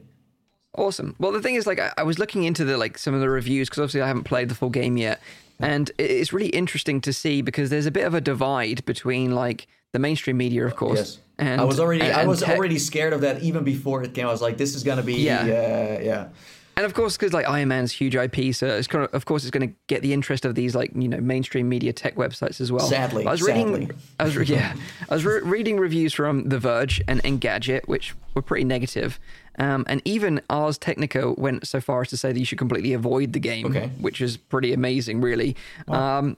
And most of the complaints were about the control scheme, repetitive loading screens, and complaints about the limitations of the PSVR as well. But then you see like IGN, Upload, Road to VR that went on to say, you know, that it's a great game and that, you know, it's one of VR's greats, you know. And it is so weird. Like, I wonder if this is like just the difference between game journalists who have had significant experience with VR or not. Do you know what I mean? Like, that will depend whether the review is going to be either a good one or a bad one. Because say if you're new to VR and like you said, you're jumping into this game, maybe it's a bit too intense or, you know, they're not used to VR and they're having these frustrations of learning how to use the Move controllers or whatever, then that causes, you know, a negative impact on the review. And I just wonder if like, you know, from their point of view, that VR is just massive inconvenience for them, you know, especially if they're not using it and their director of the publication is saying, right, here's the Office PSVR. You need to take this home and review Iron Man VR. And they're just looking at this like, holy crap, this is going to be a massive ball ache. I have to set this thing up. I can't sit on my sofa and kick back with a bag of Doritos while I review this game. I actually have to stand up and put some effort in. And this is why there's such a massive disparity in VR reviews. It's as you said, it's a very personal thing, first of all, to play a VR game. Then you have journalists who are part of a website who usually gets more clicks when it's negative. Then you have other websites who are more driving on the positive side of things. I do agree about the loading screens. It takes ages and kind of takes you out of the experience. But as you said, like, and also the thing is, some of them are already biased before they even try it. They had bad experiences with VR, and others had positive experiences. So then suddenly it's amazing because it's the same like Move controllers. Dude, if I play with those Move controllers after like 2-3 months after not using them, of course it's going to be complicated. But at least keep that in mind when you write your review. Like if some of these journalists, they're like in the VR department, right? And they always play with the Valve Index, play with the Quest, and then they have the Move controls, total different like control scheme, and then they kind of bash on the controls. I'm like, dude, I had to play like the Iron Man game for a couple hours to get back into it. And then you can't judge it that way. So I feel like it's very hard. Of course, IGN is like always giving high numbers. I mean, Last of Us, they also gave it like a 10 out of 10. So I mean, whatever. Yeah. By the way, I wouldn't personally say it's a 10 out of 10 and I finished it this week. No, but everyone knows that. Everyone knows that. Yeah. But something that I did notice, and that's amazing, is that I got the press kit from Camouflage. Press kit is basically for journalists, for YouTubers, and etc. And it contains screenshots, trailers, maybe a summary of what the game is all about, maybe some cheats, or where it's like, okay, this is what you should keep in mind when you play this in this mission. But they made a very cool guide with pictures of Tony Stark and Friday, his assistants, showing how you should be setting up your VR headset, where the camera should be, because PlayStation VR, if they're like, tracking sucks, I'm like, well, maybe you didn't set it up right. So they made like a little PDF, super cute, like with these little pictures, and it also had like a checklist, like please play these and these missions first before you wrap up your review. And I think that's something. That's good. That's smart. But then, as you said, even with that, some people just don't bother. Yeah, because I saw Ben Lang, Road to VR. He's very critical, but I think he's also very fair, and he does some really great reviews. And he said something like, there was a steep learning curve to Iron Man VR, but once I had cracked it and put the effort into practice, I actually felt like a superhero. And I think that sums it up.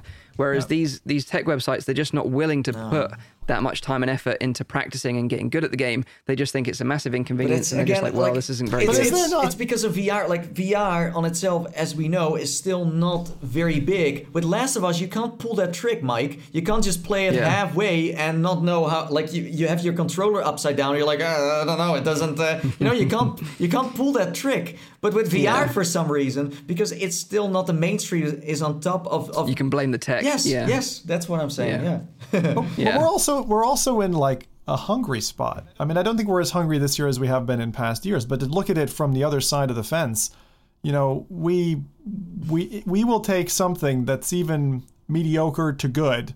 And look at it with rosy eyes. That's because we were needing, right? If you remember, like, what was it, 2018, a year where it was like shovelware, like all you were getting was wave shooters and then room escape games, and it's like, come on, can we get something, please? Once you start getting those kernels, like what you said with Alex, once you've had that taste of that meal, you get anything that kind of hints you in that direction, and I kind of feel like it pushes us a little bit biasing that way. Again, just playing devil's advocate here, but of course, I think there is an aspect to that too. Like I think, like as I said with the Valve Index, you're waiting for so long, and then you appreciate a game arriving even more on a personal level. I think it's very hard. Like I honestly don't write like reviews on games. I just play them and I show them like they are.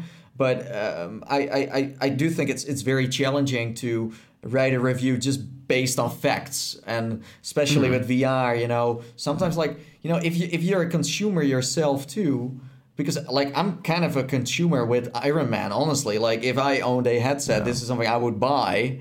But then looking from the the industry side, from the business side, it's also so I totally get what you're saying, and that will always be a part, and that can be a positive. Like in my case, I'm positive about it because I have been waiting for this game for so long. But then you have other people who don't understand what VR is like, and they make it negative. You need to be somewhere in the middle, but that's super hard. And I love your point, though, about the controllers, because that is so happening. That is so happening. PSVR is a ball ache, I think, quoting Mike there, to set up, especially the old school system. It is not a fun process to set up. When it's set up and you're playing it, you forget about it. It's like... Yeah, when it's your daily system and you use it every day and it's your VR system, it's not a problem. It's not a problem at all. But even I don't use the PlayStation VR on a daily basis. Of course, I also make videos about it, so that also plays a role. But then still, when I have it set up and I have the camera and everything and it works, I'm like, wow, amazing. Great game. So I still think if you get to experience this game,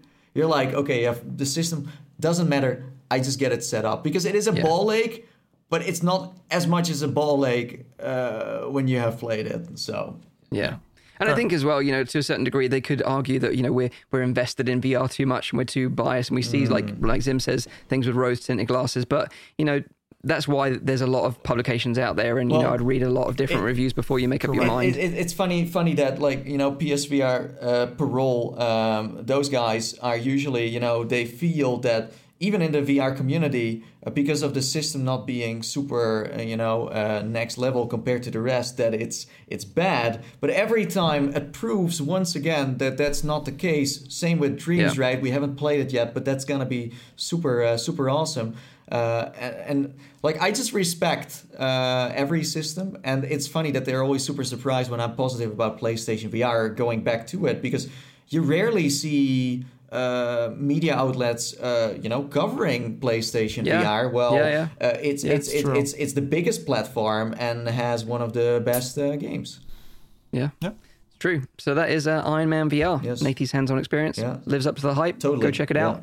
I've installed it this morning. Going to check it out this week so I can talk about it maybe next week on the show. Don't punch your fist against the wall, and don't get tangled up in your cable. That's all I'm saying. Thanks for the advice. Don't die. So we're running a bit late, but so I'll dive through the last bit of news, and that is that the Oculus Quest has got another update this week, which serves as update 18, adding and refining the headset's features even further than before. So now, along with improvements to the universal menu and multi-browser support, Oculus have added predictive text to the virtual reality keyboard, meaning that web browsing in the headset is much faster and easier, which is a little quality of life update that makes things easier. Because this is available on most smartphones. The most popular suggested words get popped up after typing in a few letters, which appear at the top of the keyboard, and then you just tap on them and it just makes the experience faster. Along with that, we also got some nice colors for the Guardian system, which is cool, I guess. Ooh. If you have a deep hatred for the color blue, Fancy. You can now change it to purple or yellow, which is a nice little touch. We also got some new notifications and social updates, so now you can share in VR content or ask a friend to join you in VR using Facebook Messenger, which is kind of interesting if you've linked your Facebook account and everything else to it. So making it more social, but still, like we've talked about with the Oculus Go, it's nowhere near as good as Oculus Room's integration with that social sort of multiplayer integration, which I hope to see in Horizon in the future. I don't know if this is the right timing to be integrating Facebook related things, but maybe that's just my take. It was inevitable. From the very beginning, we knew this was going to happen, and now we're seeing it. But one of the most important and interesting features, I think, of this update, and I don't know if you guys have seen this, is voice commands. So if you have the latest update, you can enable a shortcut for voice commands by double tapping the Oculus Home button, and basically like a little voice assistant will pop up, and you can ask that voice assistant, what can I say?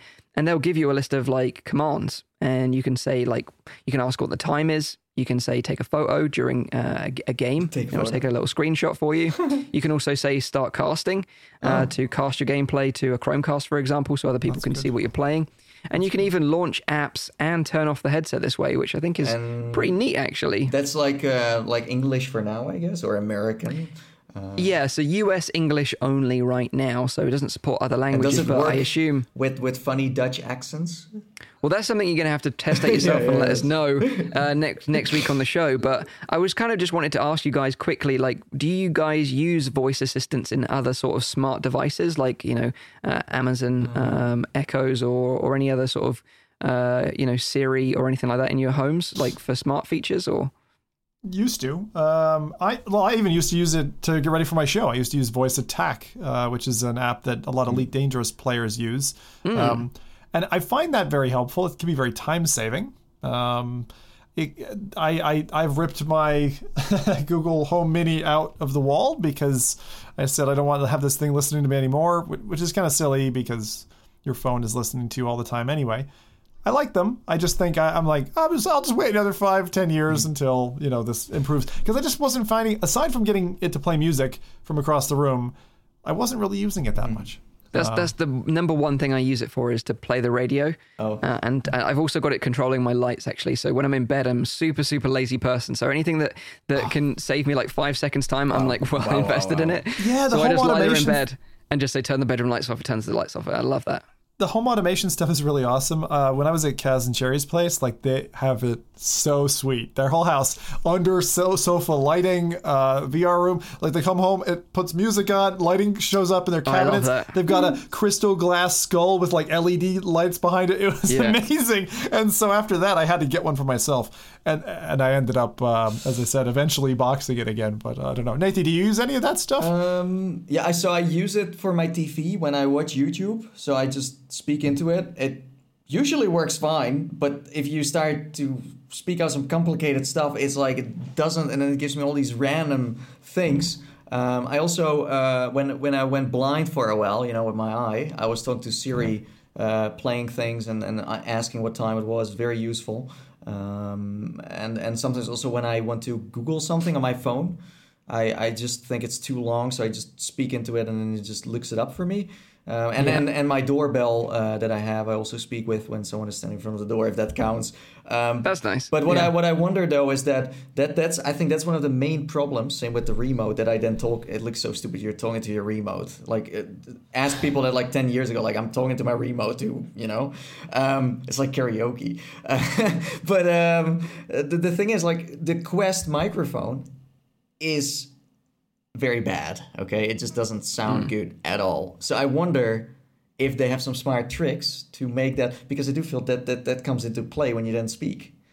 Interesting. Yeah, I didn't think of that. Yeah, because it also bumps. When you say, it like really bumps into that microphone. So I wonder how good that experience is then. From what I've seen so far, it looks pretty solid and works pretty well. And I think you can even use it to search for stuff within Google as well, which is kind of interesting. But what we've seen here is, again, the poor old Rift S left in the dark, not getting this update, no Guardian update. You're still not giving up on your headset. Still not giving up on the old Rift S. I do think it's a good headset, but, it's just such a shame that it's been abandoned by Oculus pretty much. But obviously, these regular updates and these big pushes in terms of integrating new tech in the headset is a clear push for what is going to be the next Oculus headset, and all these features will be integrated from day one. So, newcomers are going to have this amazing experience with these wealth of features, which I think is good. But I just really hope that whatever this next headset is better than what we currently get with the Rift S in terms of a PC VR experience. And it isn't just a tacked on PC VR experience like the Quest, which I feel like it is, because, when I want to play PC VR content, particularly from the Oculus ecosystem, I don't reach for my Quest, I reach for my Rift S because it's my most comfortable Oculus headset for playing PC VR content. So I just hope whatever they make, if it is a hybrid, which I think it is at this point, that it is as good as a PC VR headset as it is as a standalone device. That's my only wish right now. So we just have to test it with me and also Rowdy to see if it understands. But I think that's very important because I had so many systems that I was just like, I'm just speaking, and then you need to do it in this, this British or American way, where I'm like, that's not how I speak. But if I would love to hear you say, like, try a British accent. No, but seriously, like, sometimes it just doesn't work that well. Maybe at Oculus Connect, we're gonna see a roadmap on the big screen. It's like Rift S. Well, there's just nothing. I think there'll just be a little gravestone there alongside the Go. I reckon, the Quest just launching forward into the future. Like, you see the Coffin dance, they hired them to come on stage to dance with the... That's what they need. That's what they need. That's how they pull that a off. great farewell, by the way. That would be The Spooky Skeletons guy just does the send off for them. I would exactly. do that. Maybe Astley there as well. No, but like the features that you mentioned, Mike, the parody feature for the autocomplete is I think, the most exciting for me. The other thing that I find interesting is, and I think this released a little while back, where you have the option to use your mobile as the keypad, the keyboard to enter the text that's prompt. a good idea. Yeah. And that's really, really handy when you have the ability to, like, say, like casting, obviously already it's looking to your phone over your network, and you can actually say, instead of typing in the address, let my phone be the keyboard. Oh, yeah. Yeah. And then that's very helpful in VR, because honestly, pointing, one letter at a time is a pain in the ass. So I'm really glad that they got the autocomplete, because that's just like a minimum parody feature now. Yeah. But I think you're right. I think they're trying to iron out those parody things so that the next platform becomes Just ready this to like, go. oh my God. It's ready to go. So that new consumers coming don't notice downgrade. Exactly. I'm curious what kind of policy will come with this, because same with the Google Minis and the Amazon stuff. Like it's always active to be ready to listen to. So. Well, this one you have, from what I've seen so far, you have to double click to enable it to pop up to start listening. So it's not listening all the time, although there might be a functionality to use that. I don't know. I didn't research it that much. I haven't tried it yet because the update just literally dropped.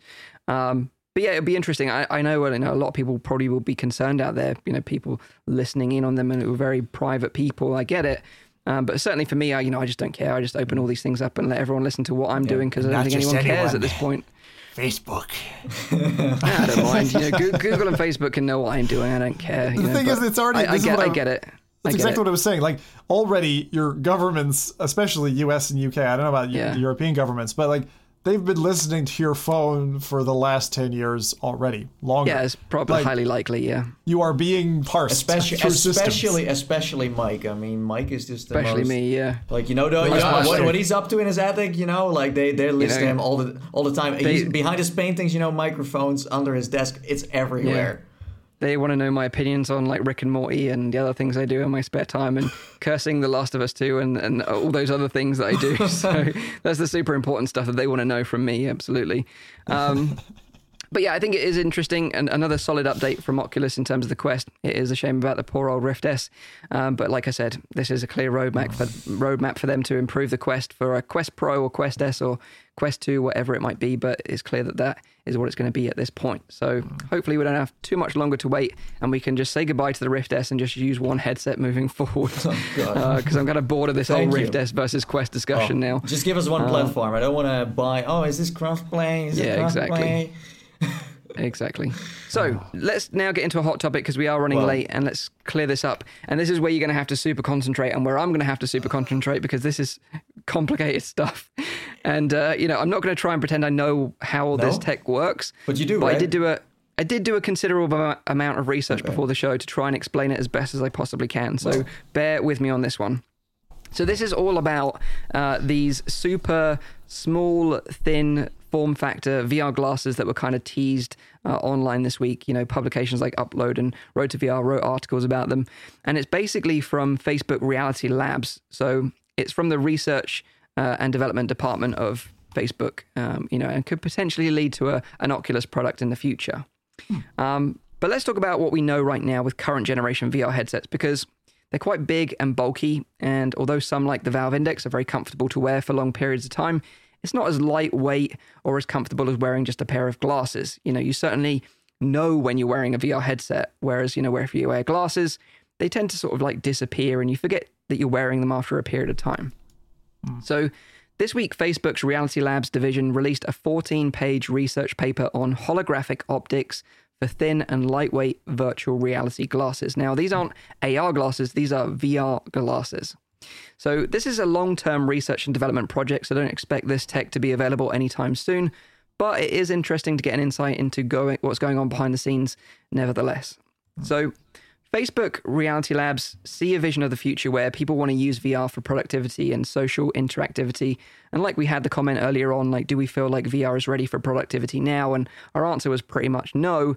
But Facebook Reality Labs want that answer to be yes in the future, of course. And what they need to push beyond what's available now on the market is a push forward in terms of tech to achieve this kind of wider consumer adoption. And they say that this will require smaller and a lighter form factor, which can exceed the performance of conventional displays near to the limit of human visual acuity. So they're saying we want it smaller, lighter, and even better optics in terms of what we can achieve right now. So according to the paper, a big part of moving forward and reducing the size and weight of these devices is changing the optics, as that is a big integral part of it, and that's why some of these headsets are so big and bulky. And the paper states, in this work, we propose combining polarization-based optical folding and holographic optics to gain the performance benefits of both, while systematically working through the unique challenges of holography. In particular, we augment these technologies with laser illumination, directional backlighting, and color multiplexing to achieve the field of view and resolution expected of modern VR headsets, while reducing the thickness to sub 10 millimeter to enable sunglasses-like form factors. This is absolutely crazy, crazy stuff.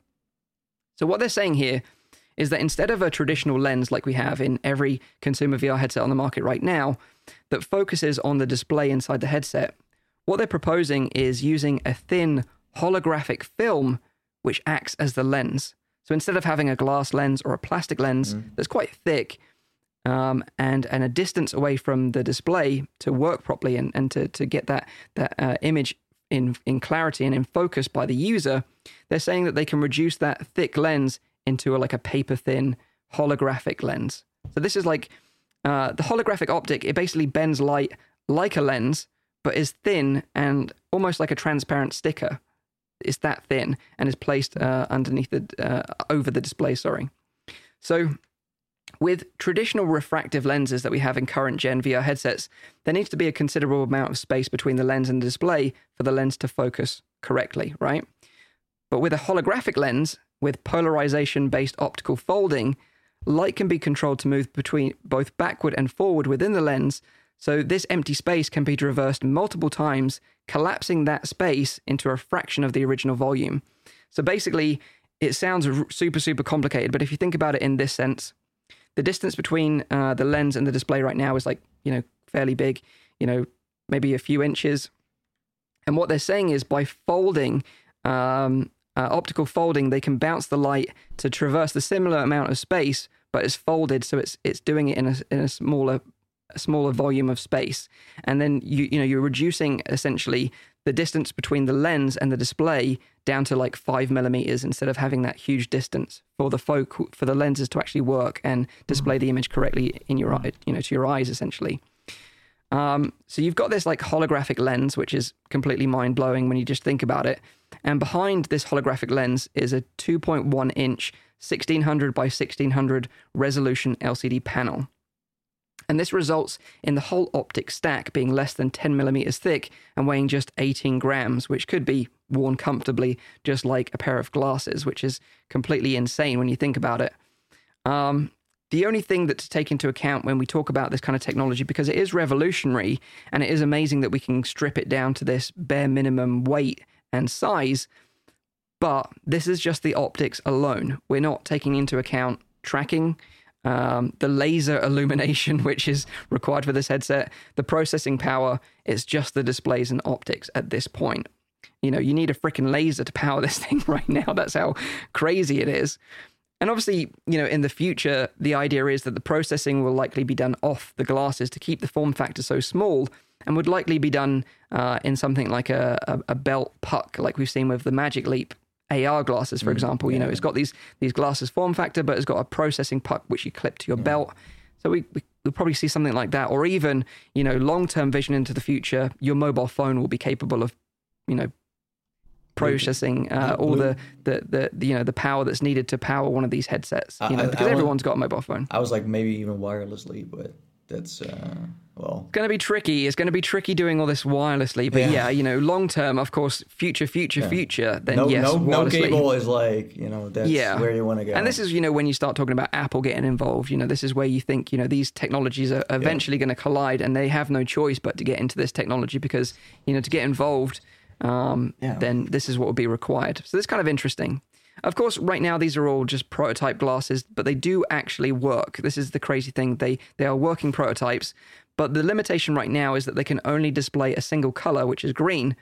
But Green? The paper suggests, green. That's Matrix stuff. Matrix, right there. Hell yeah. And who's our favorite color? Green here in the F Reality podcast. That's also true. Exactly. But what they're saying is in this paper that with more engineering, they can actually open it up to a wider range of colors, even exceeding what's currently available with traditional displays that we know today, like the LCD and the OLED panels that we use in current gen headsets.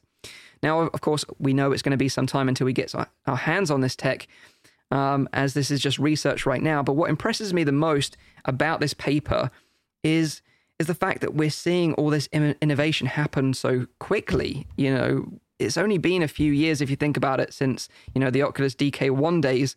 And if you think about how fast we're accelerating through this tech, and to even get to a point where now this is just like a working prototype, it's incredibly impressive. And this also sort of comes back to Facebook as well, because without them and without the huge financial backing and the risk that they're taking on this technology, I don't think we would be advancing this quickly. So whether you love or hate Facebook, you can't deny that what they're doing for the VR industry is going to be revolutionary and pave the way for the future of these headsets moving forward. It's like when we see Michael Abrash talk about the future tech in, his talks at Oculus Connect, for example, and you see like what he's talking about photogrammetry and varifocal lenses. We're clearly on a path right now that there's no turning back at this point. We've already invested way too much time and energy to then just say, VR is dead. Okay, let's all pack up and just forget about this. And let's revisit this in a few years' time when the technology evolves, because we're already on this path and the future of VR and AR is inevitable at this point. Now, as we've seen with the current mainstream media, who are very dismissive of this tech right now, it's clear that AR and VR will change the way we work and play forever. And it's not just a question of if, it's just a question of when. And, I think this is incredibly impressive tech. Yeah. And, it's just a question of not if when we see this type of tech in the future, it's just how far away is it from us right now. And, maybe it's 4 years, maybe it's 5 years until we can actually wear a pair of these glasses ourselves. But it's just incredible that we're accelerating at this incredible pace right now. And, this is what we're looking at in the future. But it's good to, again, say that these are VR glasses, because you just look at them as like, oh, sunglasses. So the video we're playing now too in green, it's like, oh, that's what I could see through it. But it's like, for example, Huawei has also made, VR glasses and Nreal, etc. Nreal is, by the way, that's an AR one, so maybe I should not mention that one. But it's like, the display is just in the shape of like sunglasses or reading glasses. So it's not AR, but it's small enough to not have that bulky, for example, Quest, where it's front heavy anymore. It's just like this nice, compact pair of sunglasses, and that's kind of where you want to go with that. Yeah, I mean, look, when you think about form factor, though, I mean, sunglasses, and actually when we were just kicking off chat today, someone said, Jesus, light leakage on a pair of sunglasses that are shaped like that is a problem. Yep. The way I think about it is, I mean, wouldn't you prefer kind of the elastic band, swimming goggles that were kind of bringing those panels, I suppose they would be, although tiny and using these tricks to get around the distancing, but that close, like literally just right there on your eyes, and wouldn't that be the form factor in this? And we often see it in Cyberpunk, where they're talking about like future, you don't have the kind of flat sunglass, but you actually have these things that like hug your eyes. So look forward to see what that is. But I think the number one limiting factor for me would be, I know you were talking about the power source, Mike, but power source has to be the place where technology is going to hold this back, because let alone the size of like, the storage, the CPU, all that kind of stuff, and the heat dissipation needed, but actually what's going to power it. The battery technology has to be one of the main limiters. Well, I think battery technology is something that hasn't evolved as quickly as other tech industries, and I think it's very difficult to solve that problem. But I do think, certainly with this kind of small form factor, that we'll see a push towards cloud computing. And it's something that Jason Rubin has talked about recently when talking about far visions of Oculus. Cloud computing is the future, and they've recently bought a cloud computing company, not too long ago. So it's clear that they're on that path. And when you take all that, and, I've talked about it previously with Shadow, that I'm testing out in the background at the moment, using a Shadow computer, which is essentially a PC in a data farm somewhere. This one happens to be in Paris. and I'm basically using virtual desktop to wirelessly send, Half-Life Alyx to my Quest, which I'm using here in, near London. It's pretty amazing that although the latency is pretty undesirable, the tech actually works. It's just a case of improving that latency to where it's unperceivable whether you're using a local machine or a machine in a data center somewhere. That's a very good point. It reduces also it cuts out the need for pushing power into the headset, and you're just streaming to the device on your head. And of course, this also relies on other technologies, like 5G or whatever's next after that, Wi-Fi 6, and just to reduce the latency as much as physically possible. But these technologies are evolving, and just like VR, they're evolving very quickly. And the Ready Player One dream of just owning a display with an internet connection that's very lightweight and affordable, and all the heavy lifting is being done somewhere in the cloud, it is totally where we're heading, in the future. So it's super exciting. It's super exciting. On the other side, like battery improvements will hopefully come, and there is a lot of research going into that because, we have electric cars now. We have, of course, mobile phones that you need to charge every 2 days. I'm sure everyone wants to use them for at least a week or so. So there is a big push to that too. But cloud computing seems to be more in sight right now than and it's amazing. Like, I was super skeptical of cloud computing, but having actually tried it now with Shadow and the Quest, like I say, it's not perfect. Latency is definitely there, but the fact that the tech works and there's they're actively streamlining it for users now, to make it easier for them in the future. 5G, of course, is making, right now, so that could also really help. Even if the next Quest, whatever it might be, Quest Pro, Quest S, whatever you want to call it, has Wi-Fi 6, for example, using the Qualcomm XR2 chip or something similar, then that could unlock the possibilities of this cloud computing even further than what we're currently available now with the current hardware. So it is very exciting indeed. But of course, the thing is, I don't necessarily like talking about future stuff that much because it frustrates me where we're at right now as well to a certain degree. And sometimes it just feels so futuristic and sci-fi that it's unattainable. But I think, this tech is, and it's clear that they've got a working prototype. So it's very interesting indeed.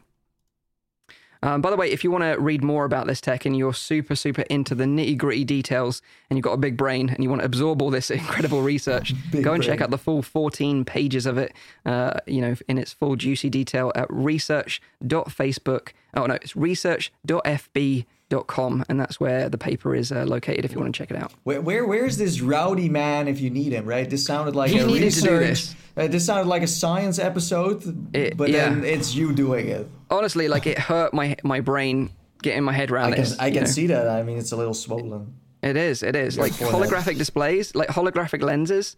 It's insane. It's insane. When they find the way to break that barrier and get to full color gamut, that's going to be impressive. But I just, there must be so many challenges there in terms of just representing the visual spectrum.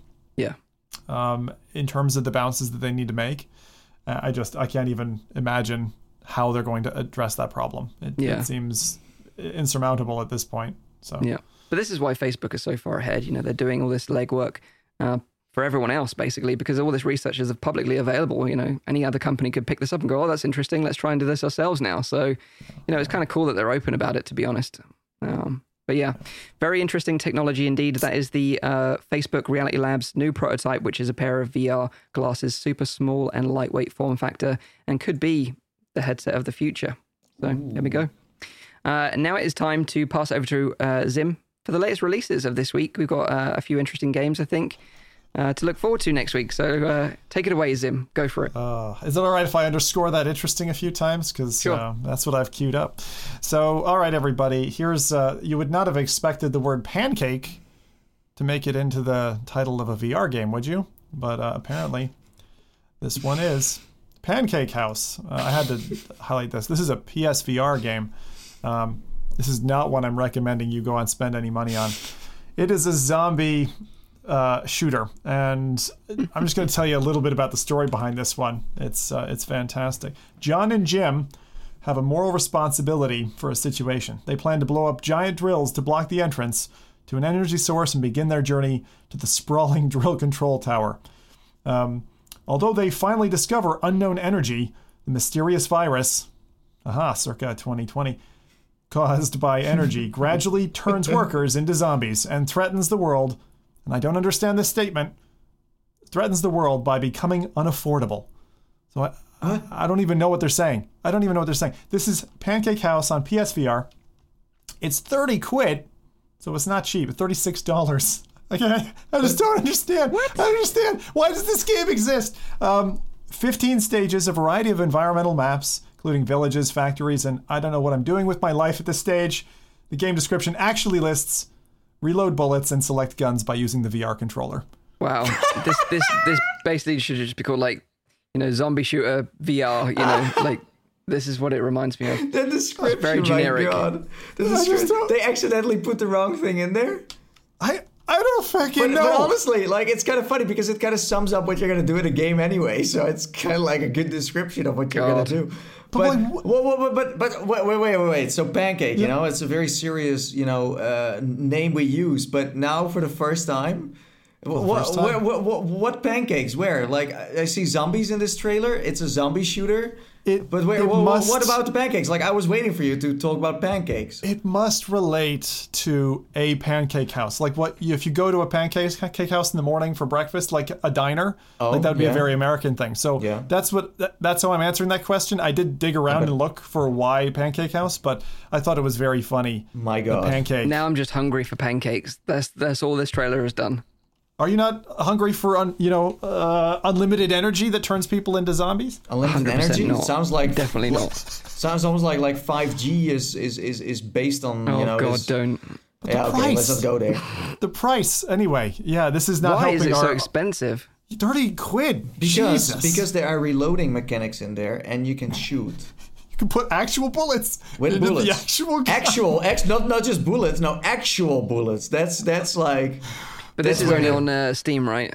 Is it PlayStation VR. PlayStation VR. Problem. Wow, this how made did they it get past Sony that QA. QA, yeah. There are some. I mean, it's obviously a non-English studio because there were some really atrocious things misspelled, and it supports a whole bunch of languages, right? But my God, yeah. Anyway, Pancake House, don't buy that game. Well, this is why after Half-Life Alyx, I did not play that much games anymore. I didn't want that one to sneak by us. Anyway, thank you for that. You're welcome. Wow. Here's another one. Now, no, this isn't a bad one. I actually think this looks good, but it's cheap. So £5. So don't expect the world. Okay. This is Extreme Escape VR. Okay, so for $7, £5, on the 30th of June landed a Roomscape Escape with an action element where you're in a hot air balloon that's failing.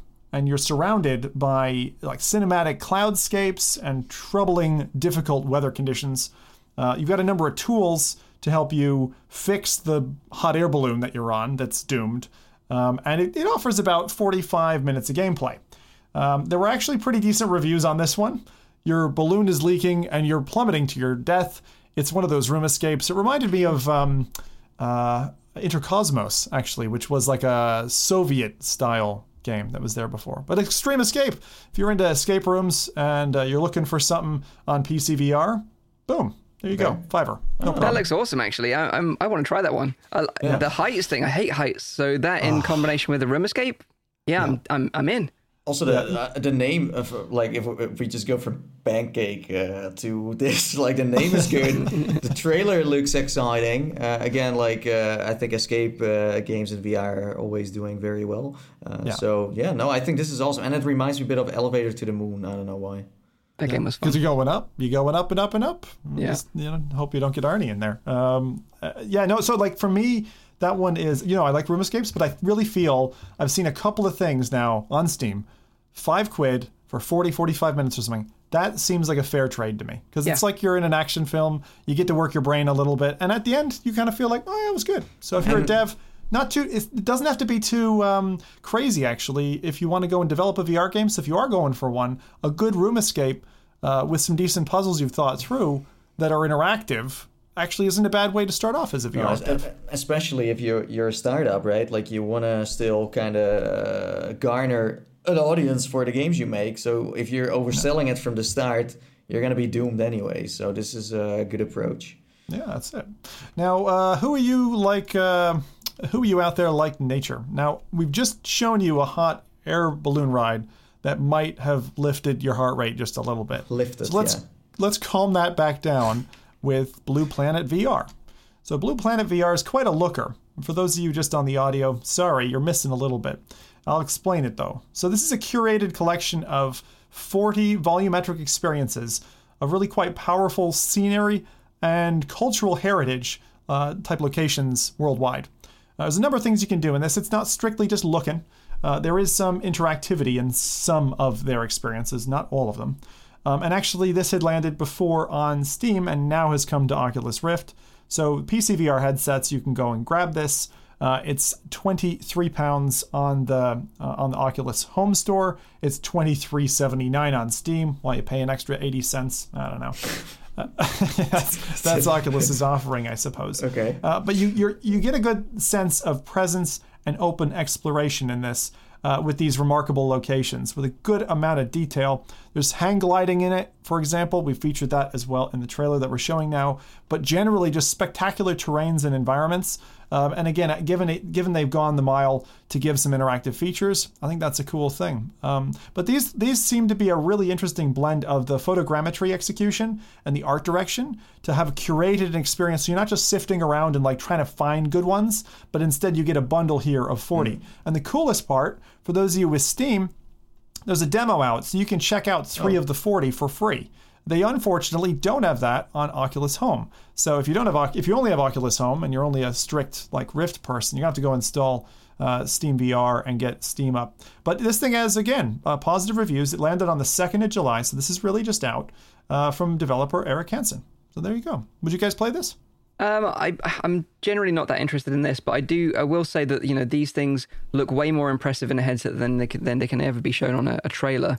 And photogrammetry, when you see it in a headset, is very, very impressive. So if you like just soaking in the atmosphere and the vibe of these things, then yeah, go and check it out. It's going to be great.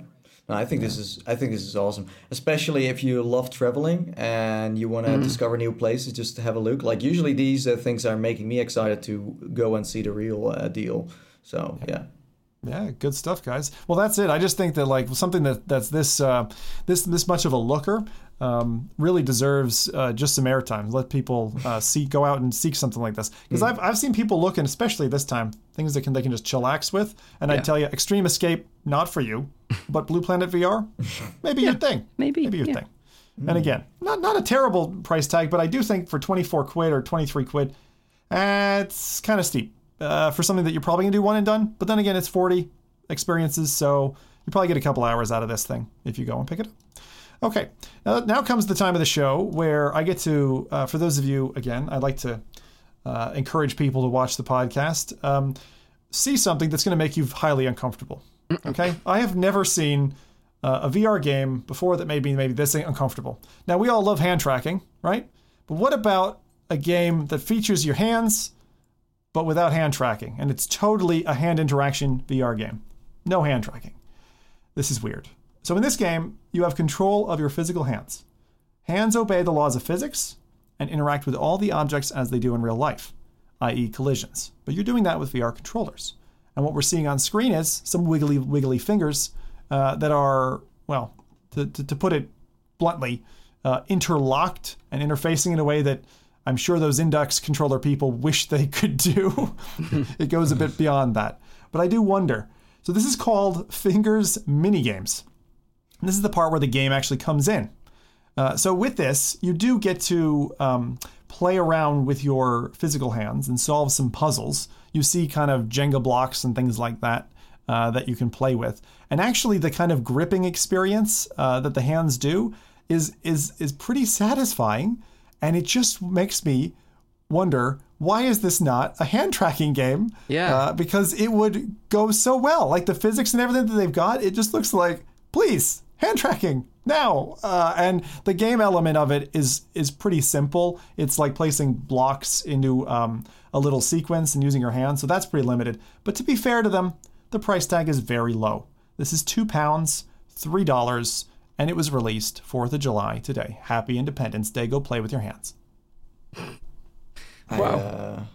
Weird though, right, lads? It looks very satisfying, and it's almost like spaghetti fingers that just know how to act. Rusty Spoon Fingers Simulator 2020. Rusty spoons. Rusty spoon. Yeah, but it's a bit odd. But like Nathan said, I feel like there's a satisfaction to the way they did the hand physics in that one. I wish that had that had hand tracking. But how well does this really work? Like usually the developers, same with hand tracking, they know how to, but then when you do it yourself, it's never so good. But I don't know. This looks pretty legit for some reason. I know, yeah. Like where's the hand tracking on the Valve Index? You know what I mean? Like if Oculus can pull it off with a $400 headset, like how come Valve can't do it with this like $1,000 headset? You know, this is what I want to be playing this stupid spoon finger game. Yeah, you want to just constantly do this with your fingers? I don't want to do it with controllers, though. I want to do it with my actual hands, you know? Yeah. So things you can already do with your hands, you want to do in VR? Of course. But all the mundane stuff is fun in VR. For some reason, that sounded very bad. I don't know why. Yeah. Did it. There you go. So anyway, next one up, one of my favorite studios, Resolution Games, has another title coming to Oculus Quest. If you don't know Resolution, they've done a whole bunch of different things. My favorite Go title, Narrows. They've done the Angry Birds games, both AR and VR. And they did Bait, which I think Mike's father that was Rowdy's father-in-law? Yeah. Oh, Rowdy's dad. Got addicted to it, Again, Rowdy, where are you? I know he's looking for a place to live. It's fine. So Wonderglade is coming. And Wonderglade, some of you who had previously like a Dream headset or an Oculus Go headset might be like, hey, I recognize this. So it's actually a previous release from other headsets. It's coming on the 9th of July. As I said, from Resolution Games. It's a series of casual mini-games, 6 to be precise. And the purchasing model, which I find really interesting on the other platforms, is they give you 2 for free out of the 6. And for the other 4, you have to pay $1 each, or 80 cents in pounds. So you get 2 for free, and it's basically £4 to round out the bundle if you want to play. And there's like 6 different things you can do. There's also a pass and play mode, so you can take turns in these mini games. There's single and multiplayer, and I think that's what they mean. It's local multiplayer. And you can even, like in Peerhead Arcade, as you're playing, you actually unlock tickets that you redeem at the Wonder Wheel. Nathan, I had the exact same reaction. I was like, oh yeah.